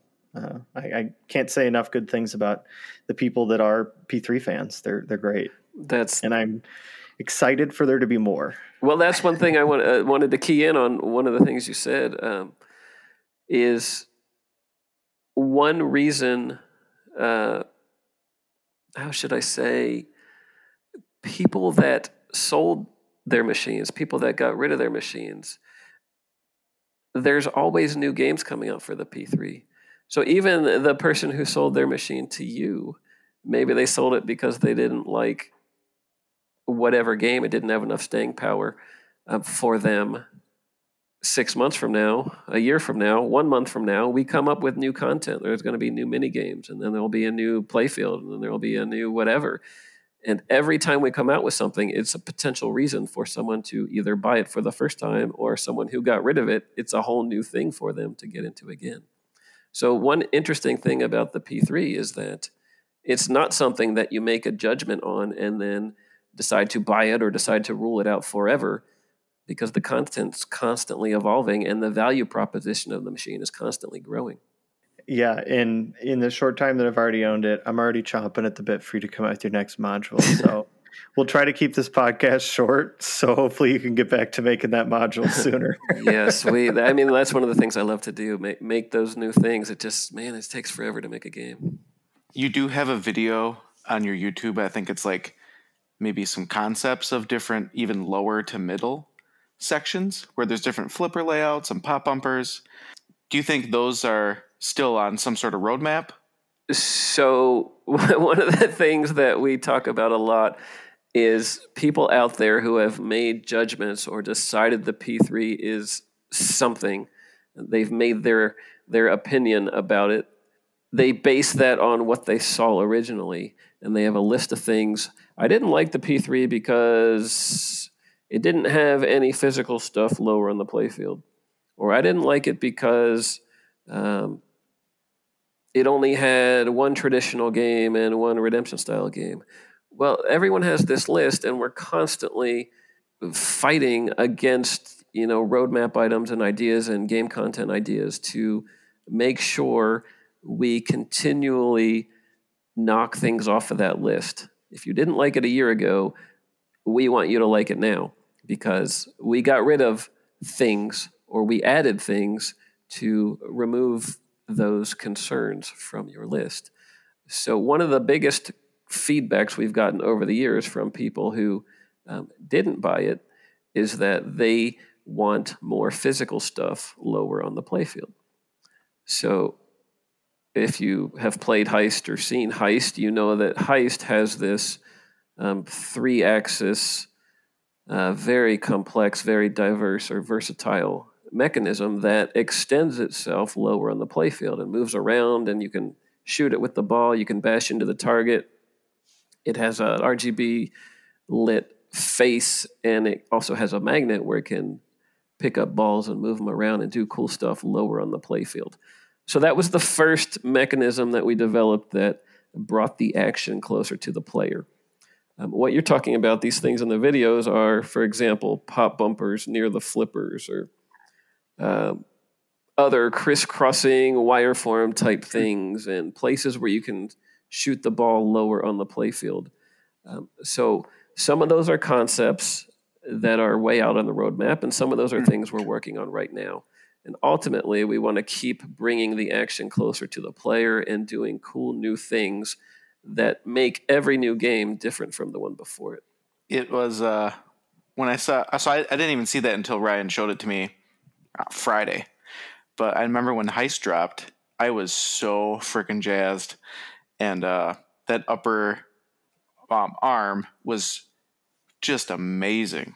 I remember watching the first couple streams on your announcement, and man, that blew me away because I'll have to link a video of it in the show notes. But when it comes out, drops down, and then it could even be holding a ball or not, and then it's also a bash toy, goes in and out, up and down. It's like the Ghostbusters premium Slimer on crack, kind of. But better. Well, and I can mention one thing. It's even cooler in person. Seriously. And I am shocked at how quiet it is. The only crane experience I have, I need to preface that. The only crane experience I have on a playfield is Last Action Hero. And that crane is not quiet. Is it loud? I think that's the one crane that I've heard people talk about that I haven't ever played. So the crane's very loud. That motor is anything but quiet. Okay. And of course, the whole machine shakes with the shaker motor the entire time it's moving. So, I mean, it was, like not even the same league. So I went from having only played one game with the crane to playing the Heist P3 with the crane. And I was like, holy crap. Like, this is so cool. I find it funny because a lot of people have the misconception that the P3 is a video game because so much of the playfield is a virtual canvas. They see videos of it or something, and a lot of videos are from the top down, and it's hard to make out the 3D components. It's hard to see that it's a lot of physical entities. So they think the P3 is this virtual platform, kind of like virtual pinball. And we're heavily focused on delivering super cool physical experiences. We're all about doing cool things with the balls. You've played now Heist and Cosmic Kart Racing, and some of the things we do in Cosmic Kart Racing are magnetic manipulation of the physical pinball up the ramps and holding on to them and accelerating them and ricocheting balls into each other. It's so much of pinball is about the physical experience that we're really focused on delivering cool factor, wow factor in the physical realm. Lexi Lightspeed has an 8-ball physical ball lock in the spaceship that you could shoot balls into. It spins around. You could shoot more balls into it. You can get up to 8 balls into it. And then, Heist has that crane. It's all about doing cool things, cool physical things. We all play pinball because it's a physical experience, and we want to enhance that with cool toys and cool mechs. It's nice to hear you react that way to it, both of you. Just based on the movie or the video, and then in real life, it kind of validates the whole emphasis we put on the physical aspect of pinball. And to your point about the videos with the other mechs, it's something we want to continue focusing on. And we don't want to be someone who just kind of phones it in and makes a game and minimizes the risk and minimizes the design time because you ship this thing and you don't want to put any complex stuff in it because you're afraid it's going to break on location. I think the correct answer is to design the cool stuff and just make sure you design it well enough that it doesn't constantly break on location. Yeah, and to that end, I do have to mention. So I've gotten to play Heist. I have Lexi Lightspeed, and I have Cosmic Kart Racing, and they are all so uniquely different that it really does feel like I'm playing 3 separate games, especially in the way that you innovate as far as how everything interacts with you while you're playing the game. Each game has a very specific, distinct play style. And Cosmic Kart Racing with your magnet manipulation, holy crap. I nearly pooed myself the first time I got to see that ball kick up and then kick up again and disappear and then pop out and a magnet catch it and then it sling it up the ramp towards me. Yeah. That was some of the coolest stuff ever. And then when I saw the next game I played was, oh gosh, what map is it? I think it's Power. Help me out here. It's the one where you have one ball that's just being held by the magnet constantly. Oh yeah, Particle Accelerator. Particle Accelerator, thank you. Where it catches a ball, throws it down to the bottom one, and then it tosses it up to the very top one and then holds it there, and you have to continuously knock it. It's the coolest thing I have seriously ever seen, and that's just one of the 3 amazing modules that I have. And then, with Cosmic Kart Racing specifically, because I can talk about it, it has Ranger in the Ruins, which, I mean, is its own game that's roguelike. So, I mean, it really is mind-numbingly crazy, all of the different things that are packed into this. And by the way, that Ranger in the Ruins game was not developed by us at Multimorphic. So one thing we haven't talked about is this platform. In the same vein as a Nintendo or a Sony PlayStation or something, we've made it an open platform system. We've released a development kit for it to allow other people to create game content. And one of our customers, Nick Baldridge, he's a super creative guy who has lots of ideas and loves to create games. He developed Ranger in the Ruins on his own time, on his own dime, and he released it in our store. And it's amazing. I was going to ask you about that. Did you always think you wanted maybe an app store or game store? Like kind of what you're either at right now or going toward? Yeah, so as soon as we decided this was going to be a multi-game system, it only makes sense to make it something that other people can create content for. And it's a win-win situation, right? The more people who make content for the machine, the more people who are going to find content they enjoy and buy the machine.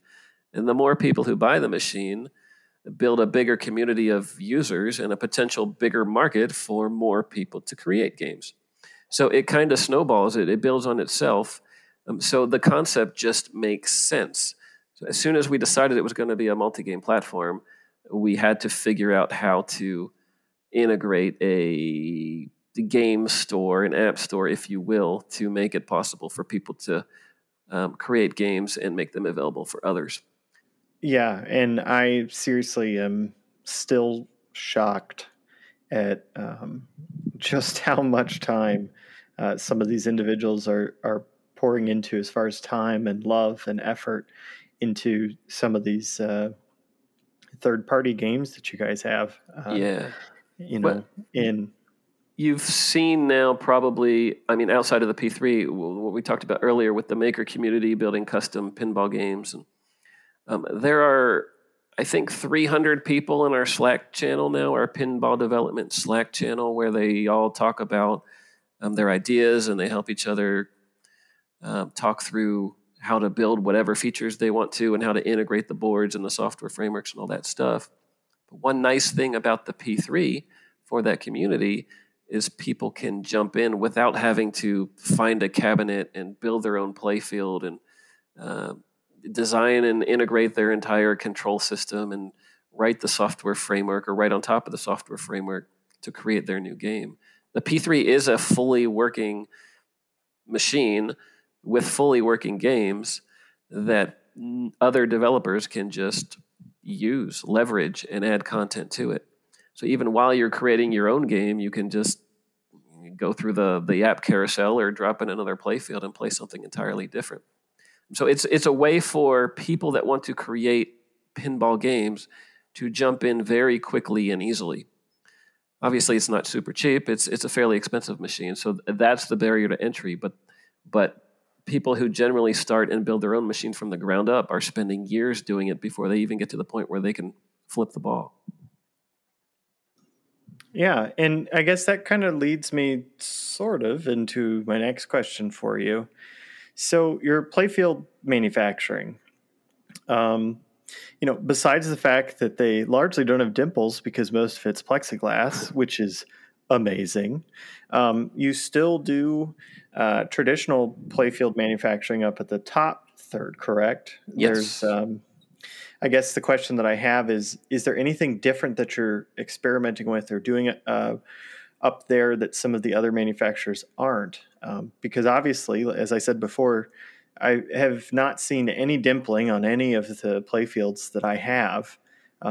Again, largely due to the fact that if there's going to be an air ball or something to that extent, it's all going to be on the lower 2/3 section, which is plexiglass. Right. And that's not going to dimple. So what you just said is the important point. A lot of dimpling, a lot of playfield damage comes from the ball catching air, either hitting a target and bouncing back towards the lower portion of the playfield, or if you did a super slow-mo on the ball coming off of a flipper, the flipper doesn't just push it completely horizontally along the playfield, it gives it a little air.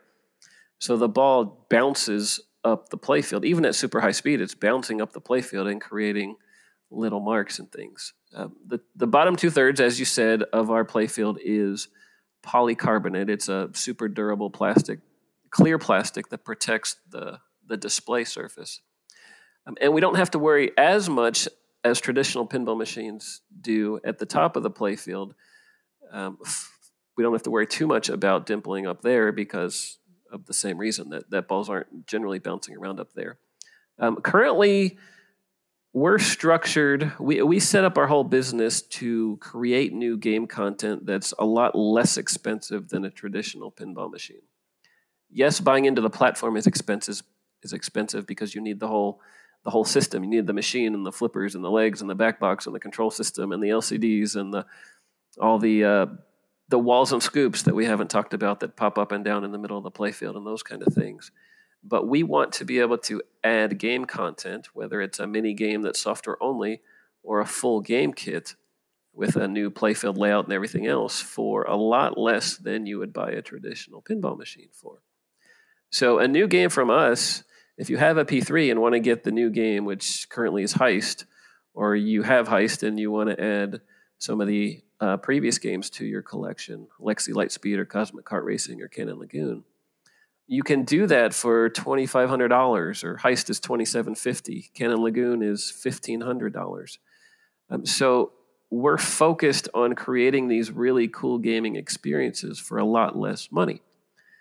Along the lines of your question, that means we don't spend a ton of money. We're not going to go and create a $500 painted and clear-coated piece of wood and then start attaching all the things on it, because then it would, when you attach all the devices to it and the ball locks and the magnets and everything else, it's going to be a $4,000 or $5,000 thing.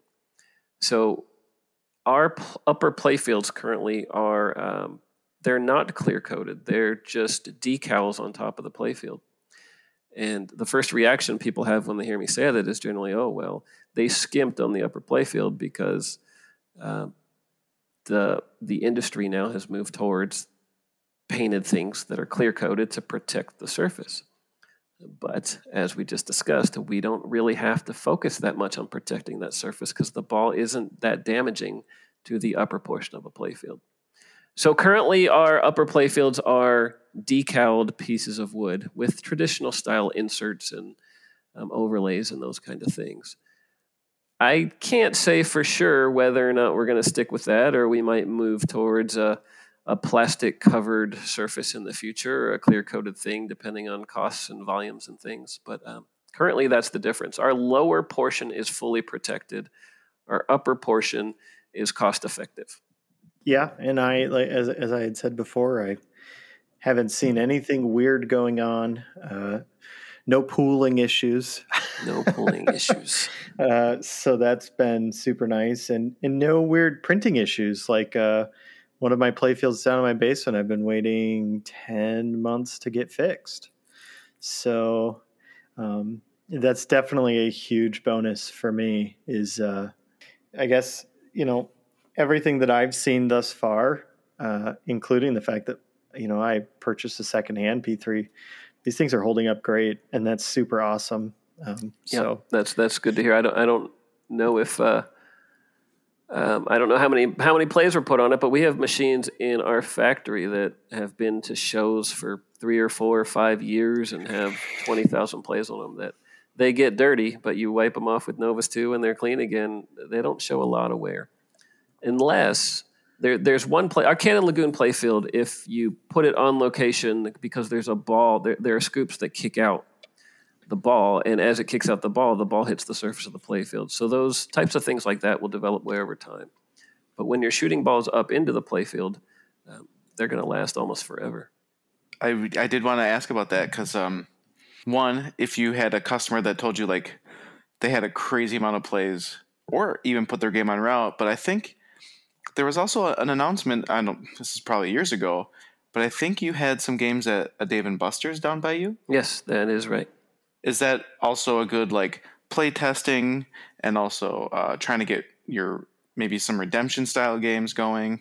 Was that a good test for you guys? So yeah, it was a great test, not just for us, but also for pinball in general, because it showed how a popular location getting a lot of play can earn super well, even with a pinball machine.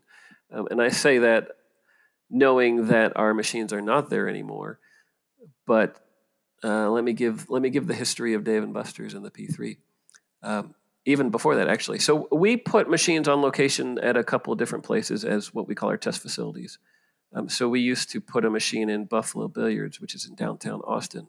And that's where we would test out new games and get a lot of feedback, get a lot of play on them. It would generate revenue for the facility, and we would get all the feedback we needed on our games.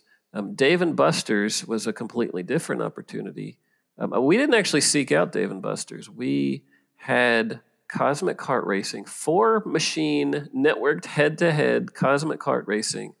That's 4 P3s all sitting next to each other, all talking to each other, allowing people to play against each other at the Texas Pinball Festival a couple years ago. And a representative from Dave & Buster's saw the machines there, and he found me, and he said, you know what, we pulled pinball out of Dave & Buster's years ago because it's not competitive. And what he meant by competitive was that you can't play against someone. When you play a multiplayer pinball game, you're each taking turns. You're not really playing against that person, at least not in a head-to-head fashion. And he was really intrigued by the fact that just like a sit-down car racing game, you could get 2 people on 2 different pinball machines and literally race against each other or play against each other. So that's what intrigued him. We talked over the course of a few months, and he agreed to get a couple machines on location at the Austin facility. We started with the game called Heads Up, which is a game designed for the Cannon Lagoon playfield, where you have 2 P3s sitting next to each other. The Cannon Lagoon playfield it's a very simplistic layout. It's intended to be a redemption style game where you just shoot into one of 5 shot lanes. It eats the ball, it does something on the screen or something, and Cannon Lagoon specifically, you're shooting at ships that are sailing back and forth across the screen. You shoot one of the shot lanes, and you either hit or miss a ship, and that's kind of the extent of the game, though it's got a lot more depth than that. It's got multiple levels and stuff. But anyway, this playfield layout is fairly simplistic and allows us to create these redemption-style experiences. So we built software on top of that playfield that we called Heads Up, which was super simple. We would light all of these shot lanes red or green. And if you shot a green shot lane, it would give you points and kick the ball back out to you. And if you shot a red shot lane, it would take your ball, turn it into little atoms, and zap those atoms to the other machine and reconstitute a pinball and kick it out at the other player. And of course, I'm joking about the physics, but the ball would go into one machine and it would appear to come out on the other machine. We call them portals. So literally this entire game, you're either shooting green shots or you're shooting red shots. And when you shoot red shots, the other player gets your ball. So you do better in this game, obviously, by shooting the green shots, keeping all the balls, hoping your opponent is screwing up and hitting red shots and giving you more of the balls. We put this on location at Dave & Buster's, and it earned more than any other location pinball machine I've ever seen or ever heard about. The numbers are really that impressive. However, pinball numbers pale in comparison to redemption machine numbers, especially in a location like Dave & Buster's where people bring their families and their kids are playing the redemption style kiddie gambling games and cranes and all those things. So the pinball numbers didn't stack up to some of the higher performing redemption games. But the pinball numbers were so good there that, in my opinion, if anyone has a family style of entertainment center, an FEC or an arcade where families are welcome and kids are welcome, and they want to set up two machines like a P3 with this heads-up game on it, I would be almost willing to guarantee it's going to outperform every other pinball machine there. That is awesome to hear. I don't know if I've probably seen it, but when I was looking up the different playfields when Ryan got his, is it called Grand Slam? Grand Slam Rally. Yeah. My gosh. I have this like weird love for those pitch and bats, and I think that game is on that playfield, and I was pretty curious. Yeah. I don't think I've seen gameplay of it yet, but I was pretty curious how that one played. And then Ryan keeps telling me my children, I have 2 little kids, and they would love Barnyard. No, see, Parnell's fluffing it. Barnyard would be for him. That wouldn't be for his kids. That'd be a simple game for him to be able to play, that he'd be able to be good at. Barnyard was obviously a demo game we made for families, so that when the pinball fan, the adult pinball fan, brings home this machine, he's also able to convince his kids that there's fun content for them on it as well and justify the purchase to his family. But Grand Slam Rally was another third-party developed pinball game. It was actually the first one. A friend of ours owns a company he calls 86 Pixels, and he does a lot of work for a lot of different companies. He's super talented, and he wanted to create his own game for the P3.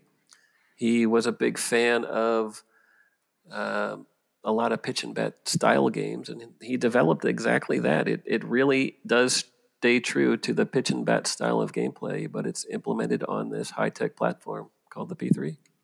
You know, I guess another question I have for you was, have there been, and I don't think that there is, but has there been any limitations you've noticed thus far in the toys integration, you know, as far as working with this platform? Again, I really can't think of any, because you have some of the, I think, the most innovative and interesting toys, but still, it's a fair question to ask.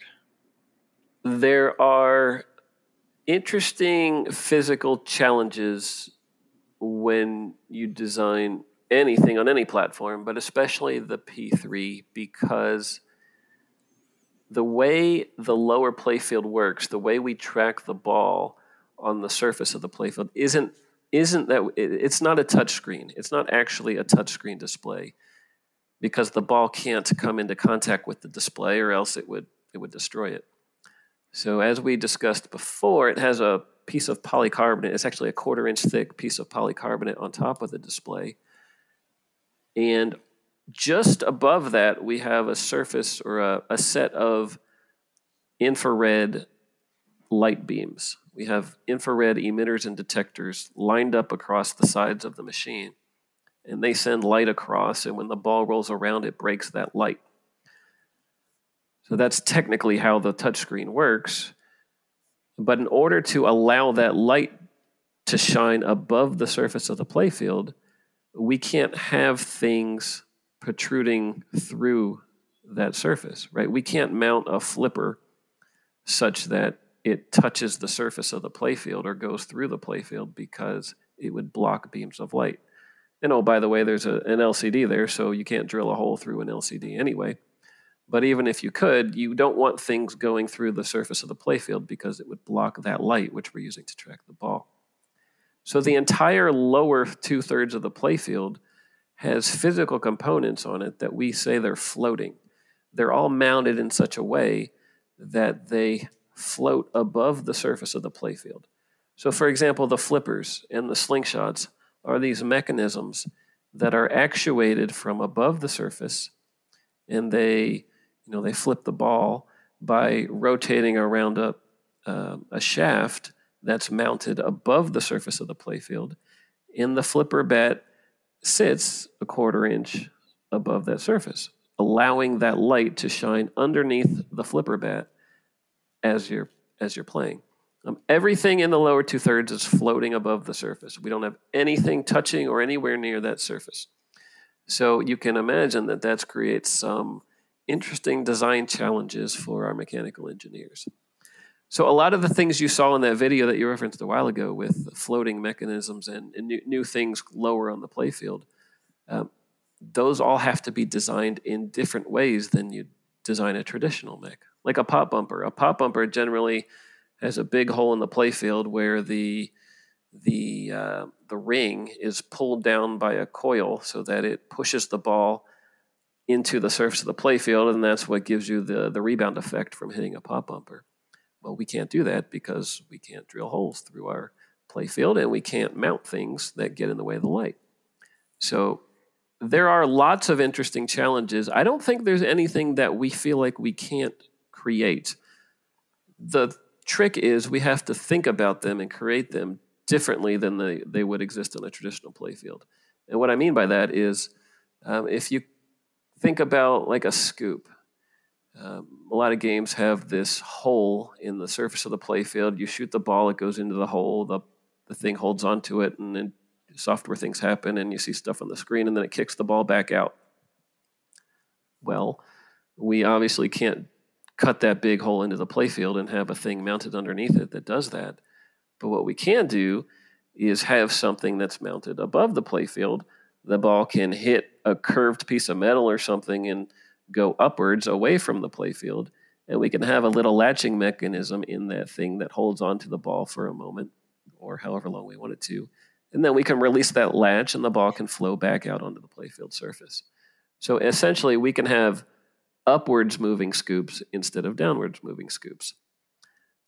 You can apply that kind of thought process to every mech you can probably conceive of, and I bet we can figure out a way to do it on the P3.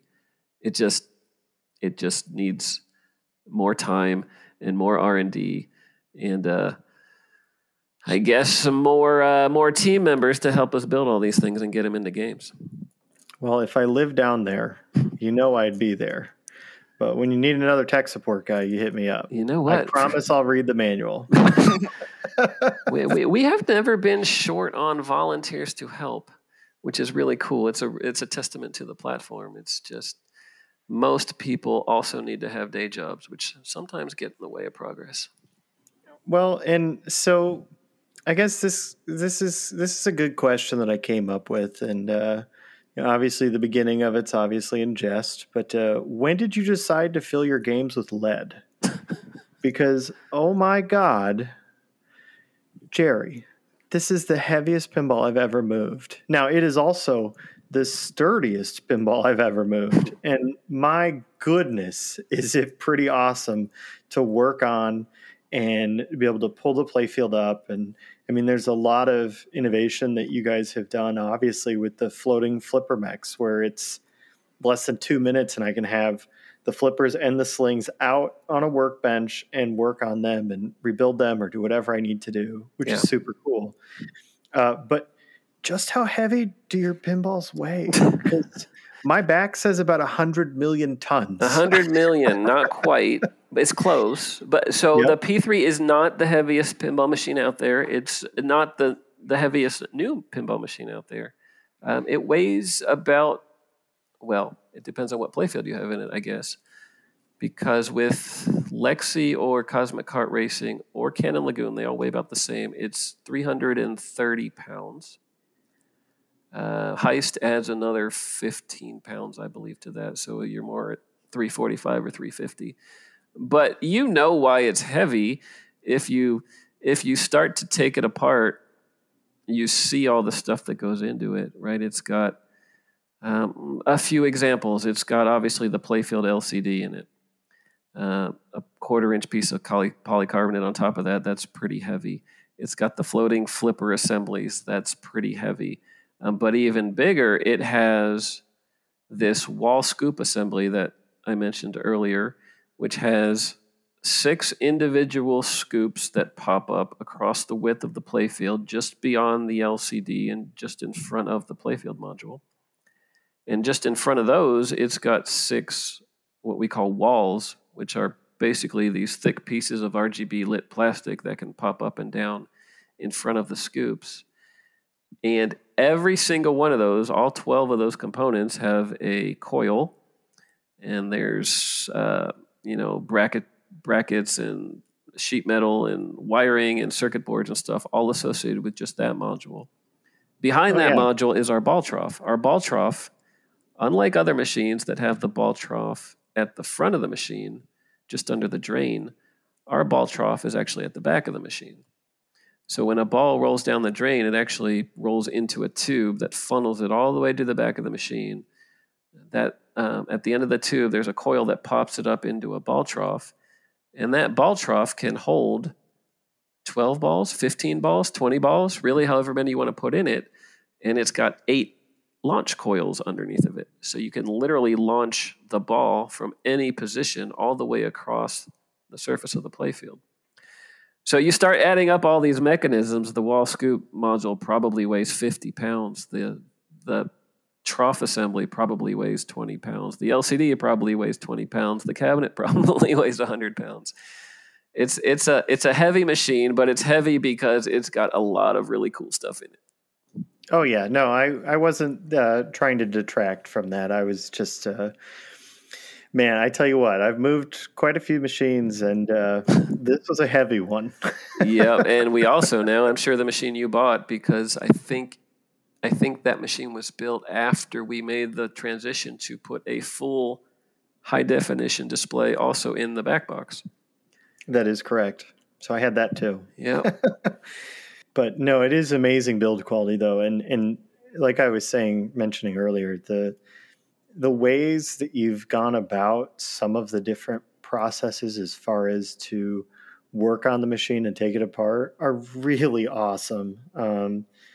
I hope my machine doesn't have many issues down the road, but I do feel very confident that it's as easy, if not easier, to work on than a lot of the other machines out there, just based on how it really does feel like you weren't just an engineer that was engineering something for the sake of it.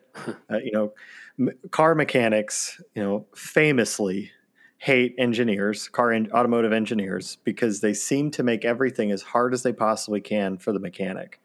And having owned many pinball machines, there's definitely been some things where I've been like, you've got to be kidding me, as far as when you're trying to work on something. Yeah. And everything that I've seen in your game, again, I hope I never have any issues. I presumably won't. But I know if I do, everything's really easy to get to, which is probably one of the coolest things. It's seriously impressive and refreshing to have that experience where, I mean, pinballs, they can break. That's part of it. I don't think that there's a pinball machine that's immune to it, minus one that's never turned on and doesn't have batteries in it. But outside of that, they're going to break. And I feel really confident in if something does break, I know that I'm going to be able to get to it and I'm going to be able to fix it. And that's not something I can say with some of the other titles that I've owned in my basement. Well, I think one difference is that we designed this with consumers in mind. The market's shifted obviously dramatically in the last 15 or 20 years from locations to people's homes. So now we're competing with consumer electronics and other things that consumers don't have to maintain.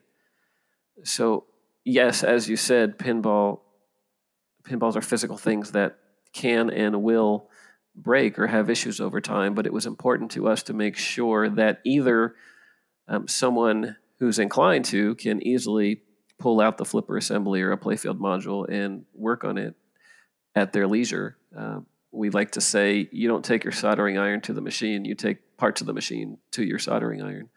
That's a little joke. Obviously, hopefully you're not having to use a soldering iron at all, but the modularity is important to us for that reason. But also, if you're not mechanically inclined at all and you don't want to fix something, say you have an issue with a flipper or a playfield module, you can just take it out of the machine, send it to us, we'll fix it, repair it, refurbish it, replace it, whatever, send it back to you, and you can just drop it into the machine and get back on your merry way enjoying it. So that was really important to us. Yeah, and I still can't believe this, and we've kind of talked about it a little bit, but I don't know if I'm pretty sure you're the first and only commercial machine that has one of the coolest features in pinball. I can go online and play against other people. Mm-hmm. And you don't charge for that service. Mm-hmm.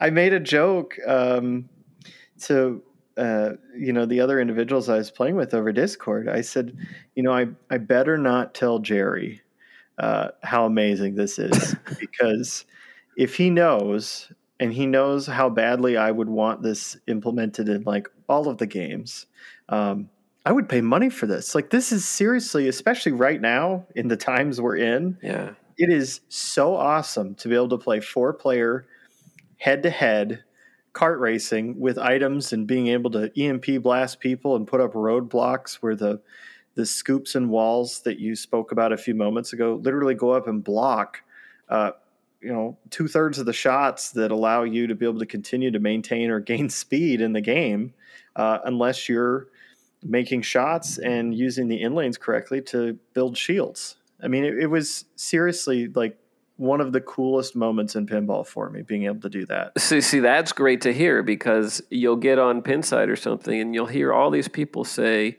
that networked pinball can't work because your machine is a little different from my machine. Therefore, it's not going to be fun.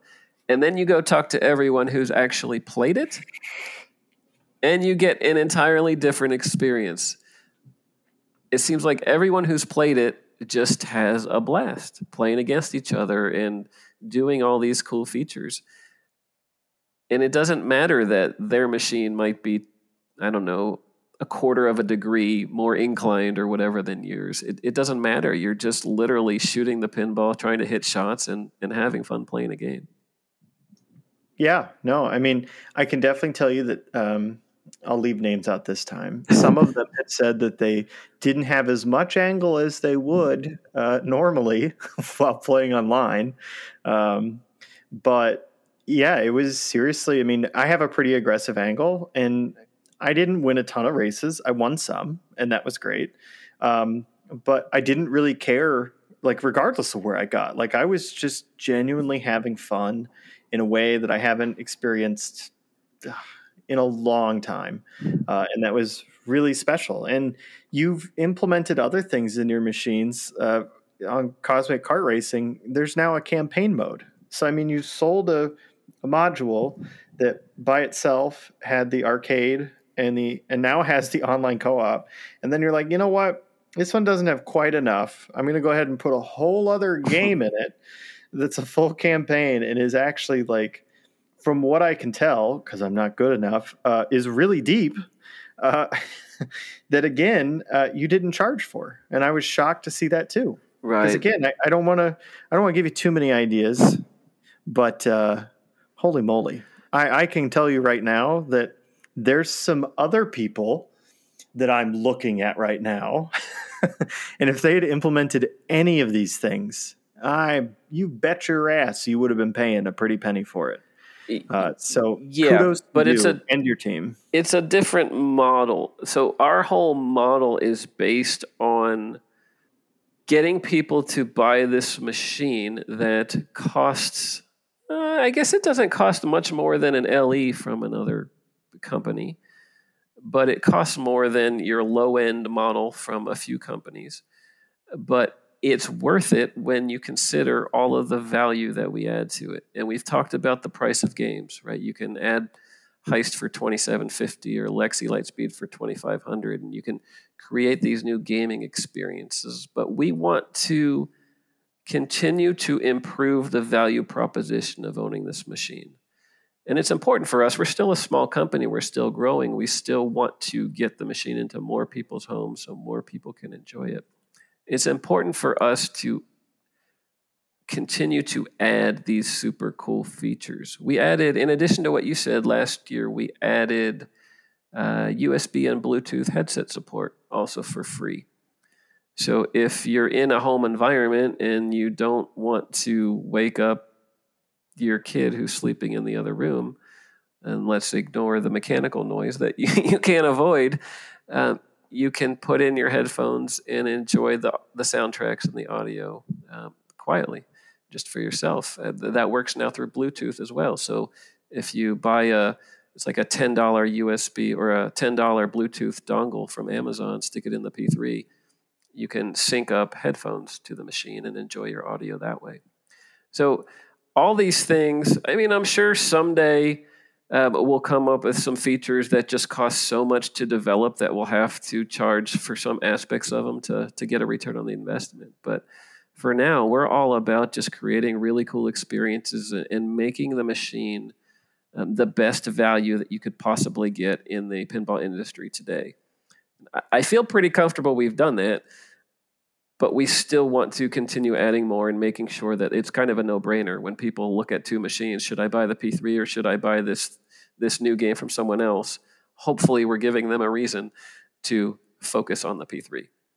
Okay, so this single-player kart game add-on thing, do you save progress, or if you drain out, is the game over, or is it kind of like you just keep going, kind of like a Mario Kart? So career mode, I don't know how exactly to compare it, but let me just explain it real quick. So career mode for Cosmic Kart Racing is essentially an environment where was that what you're talking about, or are you talking about arcade mode? Career mode, yeah, this like single player kind of campaign. Yeah, okay. So you start career mode, and your whole objective is to become the Cosmic Kart Racing champion of the universe or whatever. You start and you choose a kart. That kart has some parameters for acceleration, and I think it's got a top speed and acceleration value and also a deceleration component. You go through various modes and you run jobs and you collect money and you can qualify races. And when you qualify a race, if you have enough money, you pay the entrance fee, and then it drops you into a race. And that changes the entire scene. It shows you the racetrack. You're racing against 3 other players, which are computer versions of karts. And then you race. If you lose, then it drops you back out. You didn't earn any money, and it drops you back out into the regular gameplay. I don't actually know. I think there might be a setting for... I haven't looked at the code for this in quite a while. I think there's a setting for whether or not that drain loses the ball for you or if it just drops you back out into regular gameplay. But essentially, it's a 3-ball game. So as soon as you lose 3 balls, the game's over. But as you progress through races, you win a race, you collect some money, you go back into the jobs and the other modes, and you can requalify the next race. You go to the next race, and it's progressively harder. Your opponents are faster. And the tracks are different. There's different objectives, different things to shoot for to progress through the track. But ultimately, you're trying to race through and win all the races. You get to the last race. If you beat it, then you are the champion and you've won the game. So that's ultimately the goal. It's a 3-ball game where you're progressing, trying to get to the end and win the last race. The last race is super hard to win because in order to win it, you're going to need to upgrade your kart. 10 times, 12 times to maximize your acceleration and your top speed and all that stuff. I actually don't think anyone's told me they've beaten it yet.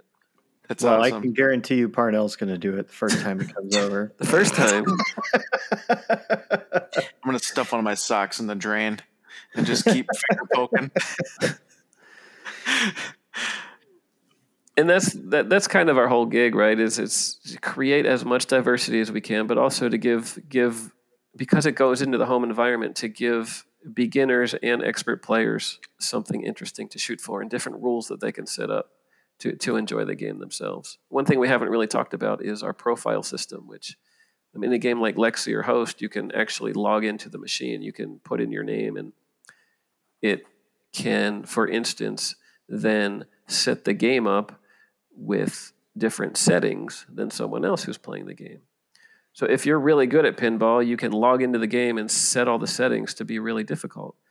And someone else who's playing, like player 2 in the same game, can log into the game, choose a different profile, and that can be set up in a super easy way. I like to use the example of a father with some young kids. The father can set the game up really hard for himself and really easy for his kids, and they can try to play against each other at these different skill levels, and it gives the kids a way to hopefully compete effectively with their father. So another way we're adding value and hopefully giving people in this home environment a way to enjoy the games together. Yeah, and honestly, I didn't even know about the profiles. I guess I need to read the manual. Read the manual, and Yep. not only can you set them up differently, but you can save the state of your game. So in Heist, if you're having trouble getting to the end of Heist, you can theoretically log into the game after I think you have to save between balls. So let's say you play balls 1 and ball 2, you're waiting to launch ball 3, you can tell it to save the state of your game, and however many characters you've collected and how much money you've collected and all this stuff, and then play your third ball. And then the next time you play the game, you can log in and you can restore the state.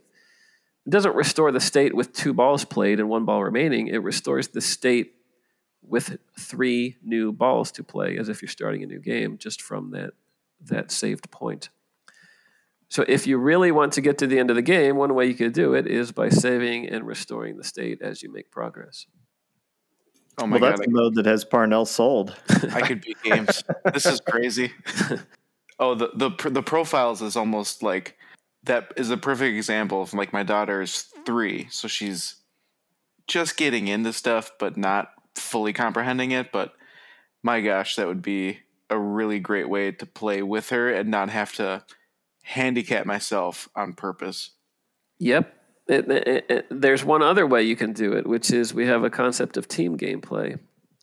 So it's also based on the profile system. If you log in as, say, the dad player, and your daughter can be players 2, 3, and 4 all logged in as her profile, you can enable this thing called team play, which allows all of her players to progress together. It's kind of like the co-op modes that other games have started developing. It allows multiple players to play together and increase their scores and their progress together. But yeah, that's a way you can do it on the P3. And you don't have to do it in a balanced way. You can have 3 players playing against 1 player, or you can have 2 versus 2, or whatever you want. Oh, wow. Super awesome. Ryan, why didn't you know about this? I need to read the manual. We have if you go to Pinside, there's a multimorphic, what do they call it, subforum. And you could look back through some of the posts we've made over the years where we describe some of the new features we developed. And I think there's a post on profiles and save and restoring game states and co-op modes and all that stuff. It's a good resource to find a lot of the stuff we've announced over the years that the widespread community isn't really talking about yet. Yeah. Well, and that's super cool that you have that. I guess talking about Pinside, here we go. We're really getting into the mud now. Uh-oh. I know it. So licenses. It's an interesting topic, and I say that because you'll hear all these people bitch and moan that there's not any original titles. And then you'll see all those same people run after every dad band that's come out in the 70s and 80s and buy whatever machine that is. So, I mean, I guess a question that I have for you is, are licenses something that you're really considering down the road, or are you really content and happy with the license-free games that you're creating? I personally really like the license-free games, the ones that aren't, a band or a movie or a comic book, pretty much in that order, or a movie or something like that. So I find it really refreshing. But, like I said, I like to call people out on Facebook and Pinside. They're like, oh, needs to be more original game titles. And I'm like, well, why didn't you buy Dialed In? Yeah. Like, why aren't you buying a P3? Like, why are you not purchasing these games? And then, like I said, you'll see people bitch and moan about whatever the newest title that somebody else is coming out with, yet they still go buy it. So I guess I'm just kind of curious, are licensed games something that you really think you need to focus on? So the answer to that is yes. There's the fun side of creating a pinball game, and there's the business side of it. And as you just described, it's unfortunate the way it plays out. But yeah, a lot more people clearly buy licensed games than they do original games for whatever reason. And we can probably name a bunch of reasons and guess whether they're right or wrong. But clearly, the pinball machines that are themed after a popular license, and yeah, you could go grab a license that isn't popular and it probably won't sell well. But ones that are based on licenses do sell a whole lot better than even the best developed and the most fun original themes. So yeah, it's something we're looking into. But what a lot of people don't understand when they talk about that is when you're starting up, when you're a bootstrapped company building a very expensive to develop machine, you have to be careful about where you spend your money. And it's a lot less expensive to develop an original game than it is to go pay for a popular license and then to have to iterate on the development of that game to appease the license holders. And then there's risks associated with getting the wrong theme, or perhaps developing the game in a way that doesn't stay true to the theme, or is going to piss off all the people who expected the theme to be implemented in a certain way, or whatever. So there's a lot of risks. Obviously, the reward is that more people are likely to want to buy it. But there's a lot of risks up front. And to be honest with you, we haven't been in the situation financially up to this point where we could go out and spend $100,000 securing a license to a movie or something. We're getting to that point. We're looking forward to getting a license theme for future games, but we just haven't been there. So it's kind of like we've been forced to grow organically, and it's been cool because we can develop all this cool, fun, interesting new content and get reactions from people like you who like original themes. But yeah, the short version of that long answer is yes, we will be going after some licenses. We want to develop some licensed games because of how that translates into sales in this industry. Well, Jerry, listen to me closely, okay? I'm going to say something. I really need you to take this away from this discussion we're having. My Little Pony? Evil Dead.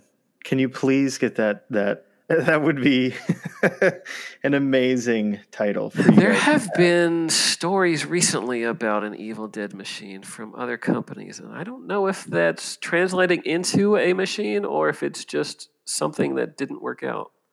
Ryan. Yes. As per a different podcast we did, I'm surprised you didn't say one that would be a great tie-in, which would be Doom, a video game. Oh, would make Doom. a great game Oh, on P3 because of those drop scoops at the top of the LCD and stuff.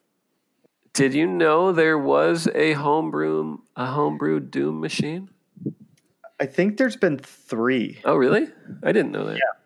Yeah. And I was actually thinking about doing my own homebrew, But what ended up happening is you're going to laugh because I'd never played this game before. I ended up making T3, but not T3 themed. So I threw that away and said I'll come back to it later. And that's kind of where it's sitting right now because I made a game with 3 ramps and I was so convinced I was being so innovative and cool. And then I got a T3 on loan from a friend and I was like, oh my God, I just made T3. That's awesome. But that's a validation of all your ideas. Good job. Yeah, I'm just 20 years too late.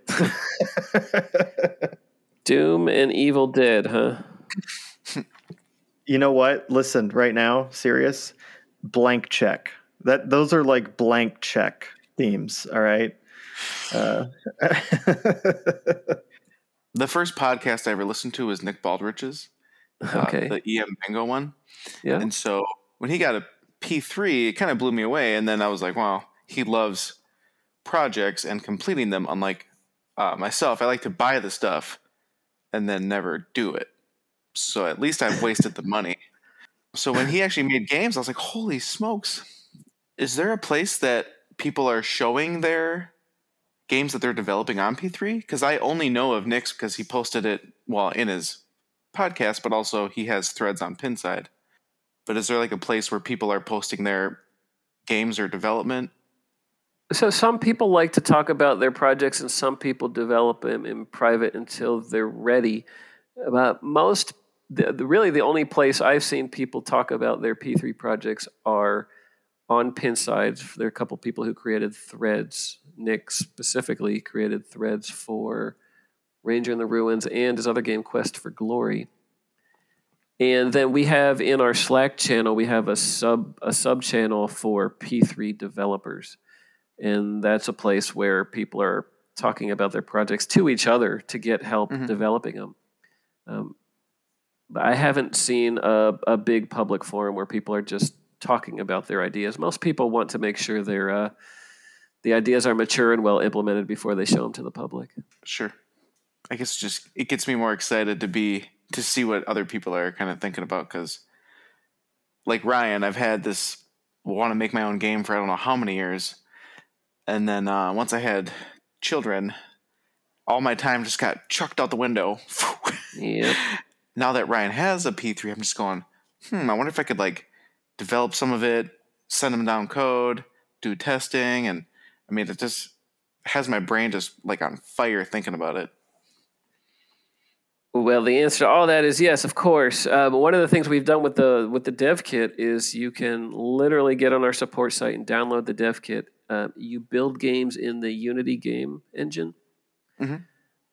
What that means is you can fully simulate them on your computer.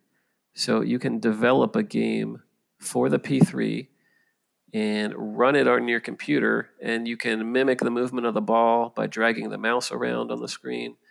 You can hit some keyboard switches to virtually activate switches on the playfield and stuff. So you can fully playtest your game on your computer. Then when you give it to Ryan, he can actually enjoy the experience because you'll have worked out most of the bugs. I didn't realize that your kit had the game emulation in it. That's freaking awesome. Yep. So simulation is a big part of custom or homebrew pinball development because you want to be able to develop the software and the hardware kind of in parallel. So being able to simulate the game, being able to make sure that you can emulate what's happening on the hardware through keys and whatever is super important for the entire community. But we've integrated into a graphical subsystem so you can actually see the graphics playing on the playfield and all that other stuff. And you can drag the mouse around as if your ball were rolling over virtual elements and interacting with them and stuff. So yeah, you can do all that on the computer. Uh-oh. Ryan, you're going to be my guinea pig until I get a P3. Yeah, I know it. See, now, Jerry, if you wanted to sell Parnell on the system, you'd either get the Princess Bride license Mm-hmm. You know, or we've thought about that one. The Hydro Thunder. Oh, If you could make a Hydro Thunder pinball machine. He's publicly talked about it on the podcast that he wants to make a Hydro Thunder themed pinball machine. So if you did that, you'd have at least one sale. That would be one more than we have now without Hydro Thunder. I'd buy one too. Why not? every playfield is then open for development, right? Like, so people can develop on the Heist platform right now? Yes, actually, Nick just announced that he is developing on the Heist platform. I saw a Facebook post where he just said he's developing a new games with his daughters. They're doing a lot of the rules with him, and he's using the Heist playfield. Yeah, I remember him mentioning it. That's his third. Well, it'll be his third, and then with his family or his daughters. Yeah. So every new playfield we come out with, we release or we distribute with the developer's kit what's called a definition file for that playfield. Mm-hmm. So when you simulate, the simulator understands all of the hardware mechanisms on that playfield. So yeah, we make it pretty easy for you to interface to the mechs on a particular playfield. And we also have, getting a little bit technical here, but we have what are called device drivers for each playfield too, module drivers we call them. So on the Heist playfield, there's the crane and a bunch of servos that control gates and diverters and things. And the person who's programming the app, the game app, like the Heist game or like Nick's game, that developer doesn't have to know anything about the hardware. They don't need to know to say, move the crane 3 degrees to the left or open this gate by turning the servo on or this motor on or off. They don't have to do that. They just have to basically send a command to the module driver that says, put the crane at position 3, 2, 1. And the crane just goes there because someone else wrote the module driver code. So we make it as easy as we can to let people develop games and just add fun stuff. Well, yeah, and Nick, didn't he complete Ranger in the Ruins? At least like his launchable version at launch, didn't it only take him like 80 days, I think, or 68 days, something like that? It was quick. Well, that's also because Nick is crazy and doesn't sleep. And, and once he has an idea in his head, he just develops it until it's done. But yeah, he was still able to do that very quickly. And how hard is it to like, let's say like Nick's first game or me or Ryan wanted to build a game.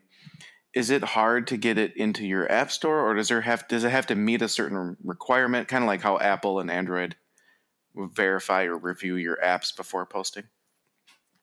So yes, we have to do something similar for two reasons. One, we want to make sure that somebody develops a game that is safe for people to install, because you're talking about activating coils and physical mechanisms and things that could break if you drive them the wrong way. We build some safety mechanisms into the framework, but you can still lock on a coil or do something that you shouldn't do, and it can burn someone's coil out or start a fire or do something bad. So yes, we test that stuff for sure. We also do want to make sure that the content in the game is something that we're comfortable selling to families and various consumers. We have not yet built in lockouts for parents or other types of things that we might do someday, so anyone can download or buy a game, but they can keep certain age groups from playing them and those kind of things. We haven't yet done that, so we do have a review process, but at least right now, because we're small and the community is just starting out, and it's we want as many games on the system as we can, so we're pretty lax about whatever you want to do is probably okay. We just might ask you to tweak a few things. Perfect. Fully understandable too.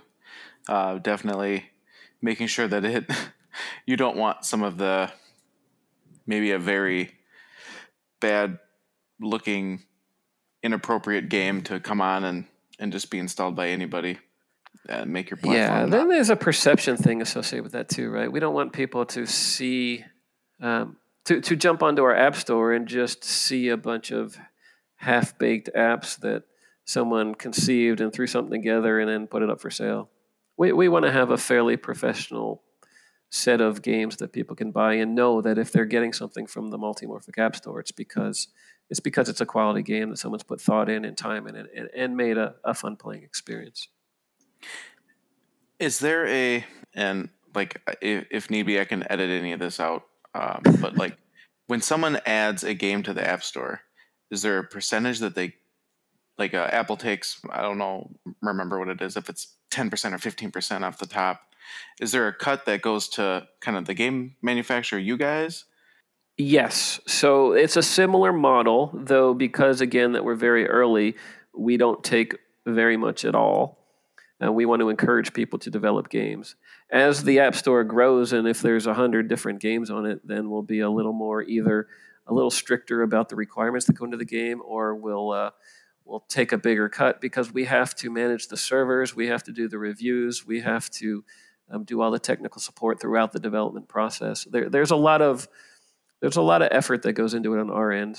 But generally speaking, we want the developer to make the bulk of the money on their games. We want to encourage people to make content and be rewarded for doing it.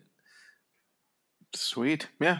Sounds awesome. And also, we don't even define the price. You, the app developer, you get to define the price. So if you want to sell the game for $10, by all means, sell it for $10. Or if you want to sell it for $10,000, you can try to do that too.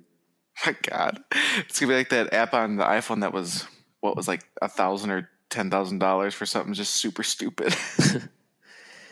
Well, and then you'll be lowering your price when no one buys it. Is the artwork for the LCD and or ball tracking, is that decently easy as well to kind of take? Like I know in Heist, like I mean, dollar bills come down, the ball rolls over and collects it. I mean, there's a lot of interactivity that could be done. Yeah, so there's two aspects of that. One is how to get the graphics on the screen, which is all about the Unity game engine. If you learn how to use the Unity game engine, which by the way is what a large percentage of video game developers out there use for developing computer games, mobile games, console games. It's a very popular development environment, and it makes it really easy to add graphics and manipulate them and put physics on objects on the screen and stuff. And then there's our ball tracking that runs on top of that, which, yes, it's super easy. What you do is when you create a graphical element on the screen, you attach to it something that's called a collider, which is essentially telling the system that this thing can interact with other objects.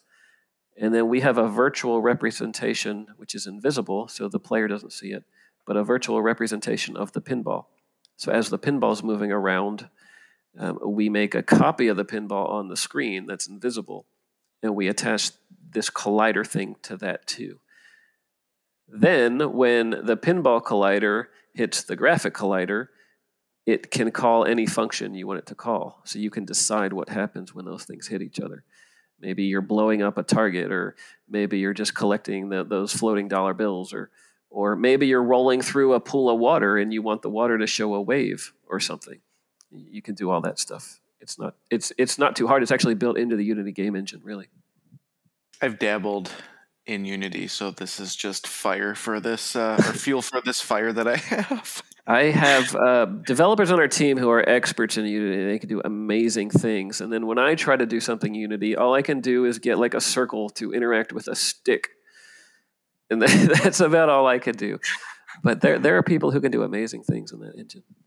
Yeah, I follow the Unity subreddit, and it blows me away that people, like a single developer, just in their free time can make just amazing games. And that community also helps each other out with getting like the collider physics and just different view angles where it looks 3D, but it's just a 2D plane. It's wild, absolutely wild. And it's all, I think the Unity is free. It is free. They have some different levels of licensing where I think the newer versions of it, you have to pay if you own a company that makes so much money a year. We're actually still in an older version that we have a perpetual license to use. So we're still in a slightly older version. But yeah, one of the nice things about using Unity, to your point, is if you have a problem manipulating graphics, you don't have to ask us for help. We're the pinball people. You can just go to the Unity engine or the Unity forums and ask people for help. And there are literally millions of people developing video games on Unity who can help you. I think we have just a general question for you. If there's anything coming out soon that you wanted to kind of give a heads up to our listeners, or any other features, any P-Rock boards or updates, and then we can let you go for the night. Yeah, I appreciate the question. Obviously, I'm running a business and not going to give away a lot of secrets, but generally speaking, we're just always looking to add new cool stuff. I mean, yes, we have some confidential games we're working on, a couple mini games, a real full game kit that's coming eventually at some point in the future.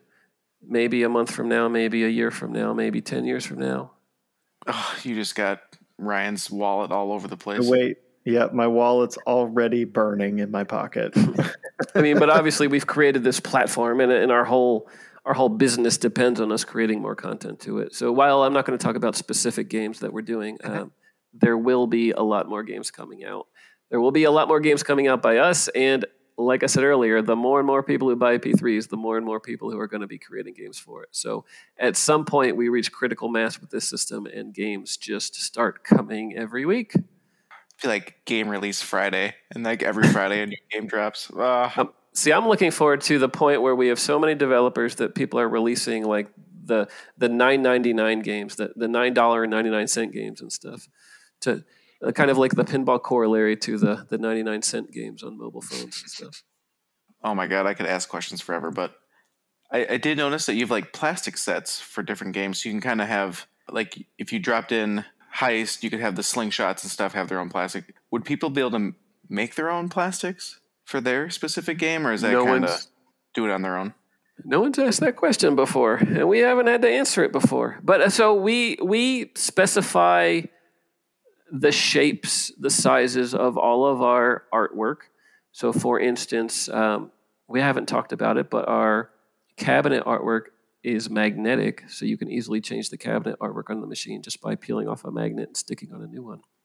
It's so freaking cool. We specify the sizes of that, so anyone can create their own magnets. And sure, the slingshots and the side targets and things that have artwork on top of them, happy to specify that as well. So anyone who creates a game can create whatever they want to put on them. Oh, this is just like lightning in a bottle, just for anybody looking to even dabble or start. I think one of my big things was, now with children, my basement can't be only my game room, and so I've had to downsize, and so I have a size restriction, or a game number restriction, and something like the P3, where you're able to have an unlimited number of games with a limited number of playfields, is kind of amazing, because you're not swapping this huge playfield like Pin 2000 or Highway Pinball. You're swapping just this little third section, and then games on that playfield can be limitless. I mean, it adds unlimited number of games for this one cabinet, and just having to store a couple small boxes. That's insane. Yeah, I think Ryan said that it took 10 minutes to swap a Pinball 2000 game. That was, I want to clarify, that was with a Prism daughter board, another set of ROM chips plugged into that daughter board plugged into a Prism main board, and then, of course, the other playfield, and swapping the shooter rod for the button. Okay. I mean, you could do it in 10 minutes, but that was a very busy 10 minutes, and realistically, if you did it the way that the kits gave it to you, it took about an hour, because you had to manually pull all the ROM chips off. So. Okay, and now how long does it take you to switch between Heist and Cosmic Kart Racing? Maybe 2 minutes. Okay. Yeah. Maybe. I live about 2 hours north of Ryan. When he got it, he's like, "You got to come down." And I was like, "Well, I mean, are we going to be able to switch games? Like, we play a couple of games and we switch to the next playfield?" And he's like, "Oh yeah. By the time you go pee, you'll be back and the new game will be up and running." I'm like, "Holy smokes!" Yeah. I tell people it takes longer to get the glass out than it does to swap a game. And the glass is standard glass, right? It's a standard lockdown bar and a standard slide the glass out the front. But literally, you do that, and then you just pull the machine out or pull the playfield out, stick a new one in, and put the glass back in. You're done. Jeez. Yeah, I think the longest process, honestly, besides taking the glass off is just moving all the pinballs out from the trough. Okay. I mean, but that is like questionable, right? I mean, that's not actually something that takes a lot of time, but like those are the two biggest time crunches in the whole thing. There's 3 to 4 connectors in the back of the machine that are all like, you can't mess them up. It is impossible to mess up the 3 to 4 connectors like that plug up to the module, and the module drops down. You push 2 clips, you're done. Like it's so incredibly easy. The only downside to them is there's some weight to it. So you got Heist is heavy. Heist is a heavy playfield. It's 40 some pounds. Cosmic Kart Racing and the others are 24 pounds apiece. So they're pretty easy to manipulate. Heist requires some motivation to get that game in and out. Yes, it does. It's definitely a bit more heavy than the other play fields, and especially when you're like lifting it up and extending your arms out, like sliding it into the tracks. But it's still, I mean, a breeze compared to a whole PIN 2000 play field. Oh yeah, for sure. and honestly, as we mature as a company and develop 3 or 4 or 5 more play fields, we're gonna realize what works and what doesn't. So we'll make sure that every new game that we come out with is hopefully full of features, but also easy to install and remove. I don't think it could get much easier. All right. I've got to be pretty honest with that. I mean, I'm sure you will innovate and impress me, Jerry, but I'm just being real with you right now. I don't know how you could make it any easier. Okay, mark this time, this date. All right. Yeah, March 1st, 2021, 10:20 p.m. Central Time. We're all about innovating and figuring out new and better ways to do things. So I like the challenge. I look forward to seeing what you guys come out with, because it is nothing short of probably the most exciting stuff in pinball right now. Thank you for that. Thank you for your enthusiasm, both your enthusiasm, Parnell, you too. I appreciate all of the excitement I hear in your voices when we talk about this stuff, and thanks for the support. And certainly glad you're enjoying the machine. You know it. I can't wait to give you more of my money. I'm going to have to get down to Ryan's place, hopefully in the next week or two, give this baby a shot. Oddly, I don't know if I've ever seen one. I've just seen it, on streams. Like, I've been very interested in it. It just, the price is it's not fully scary, but back in the day I was like, $1,000 pinball machines, and now when you amass your collection, you realize that 10,000 is nothing. Especially like you said, when you have a single game that'll cost 10,000 from all the other manufacturers, it's like that's the new norm almost. So which is crazy, but yeah, unfortunately that's true. Yeah, and then or over 10. That's just one game, and you're just stuck with the one game. Where this, at least, there's a limitless value, and it goes into the future. Where I think, to your point earlier, you might not like Lexi Lightspeed, but there might be a game in a year that blows your socks off. Yep, and even then, new customers who buy whatever that game is, they get to backfill their libraries with the existing games.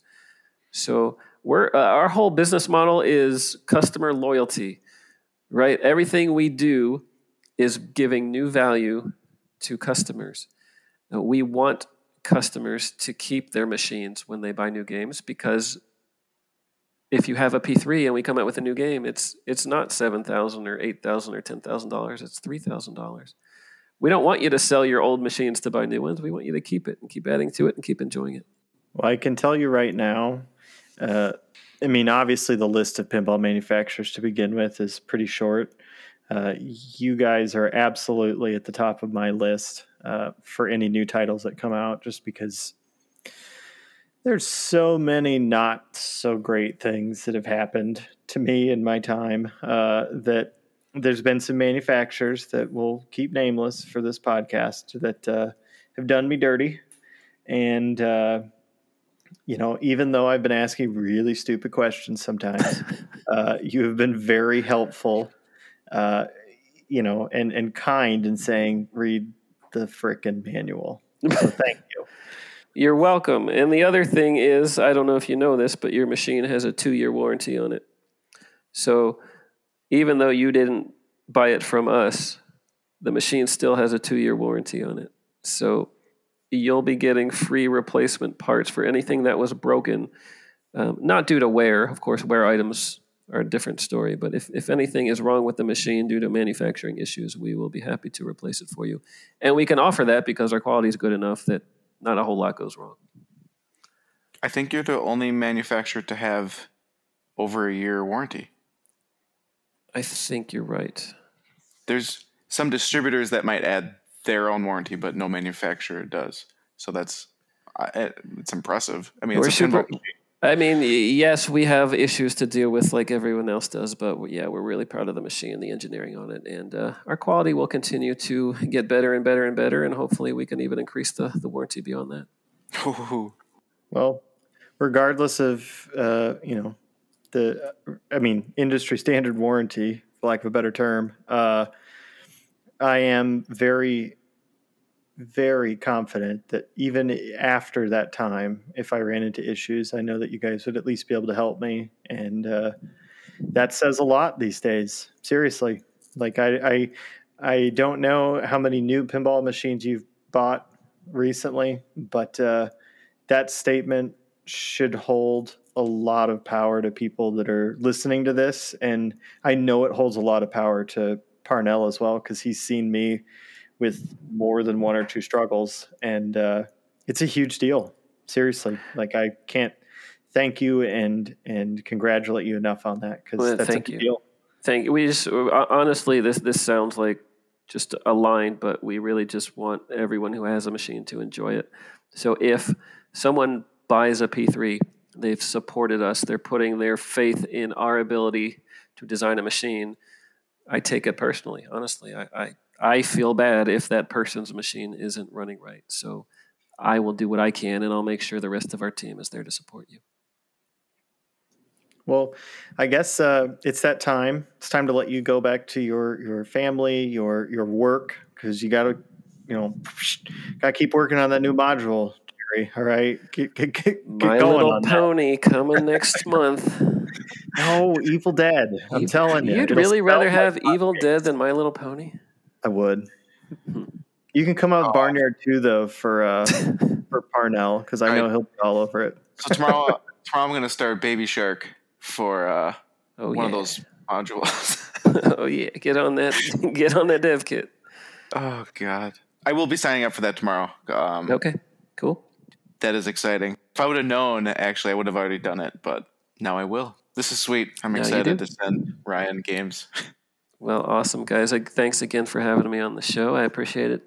Obviously, I appreciate Ryan's support of the product, but I appreciate you guys giving me a forum to talk about it. Yeah, absolutely. Is there anything you want to pump, like your website or how to contact you guys or check out Buy Games? Or Definitely get on www.multimorphic.com. We talk about the machine on there. You can see the whole catalog of games. You can see the games that we've made, the games that our third parties have made, and you can see videos on some of the cool features of the machine. So definitely check it out. And if you have more questions, just fill out the little form on there. It'll email us and we'll get back to you. Yes. Also, the P-Rock boards are on there as well, in case you want to do any rethemes or code updates to your current games. And also, if you're interested in development, especially you, Parnell, you'll probably be interested in that Slack channel I've been talking about, where all the developers kind of hang out and talk and help each other. Yes, that is true. Perfect. Well, thank you, Jerry. We appreciate it, and hopefully we can have you on again when something new drops, or Ryan has some other new fandangled game in his basement on the P3 platform. Oh, yeah. No, Jerry doesn't realize it, but he's just signed his life away. Okay. You're coming back when you launch your next game, and we're going to talk about it. I will happily do exactly that. I always love talking about the new stuff, and especially with people who really appreciate what we're doing and enjoy the machine. So thank you. Yeah. I look forward to you're stuck with me, buddy. So don't thank me yet. Uh-oh. Nope. I don't even know how to respond anymore. Well, thank you again, Jerry, and we hope you have a wonderful night. Thank you, guys. We look forward to hearing from you soon with new and exciting stuff. Excellent. Thanks again. You guys have a good night, too.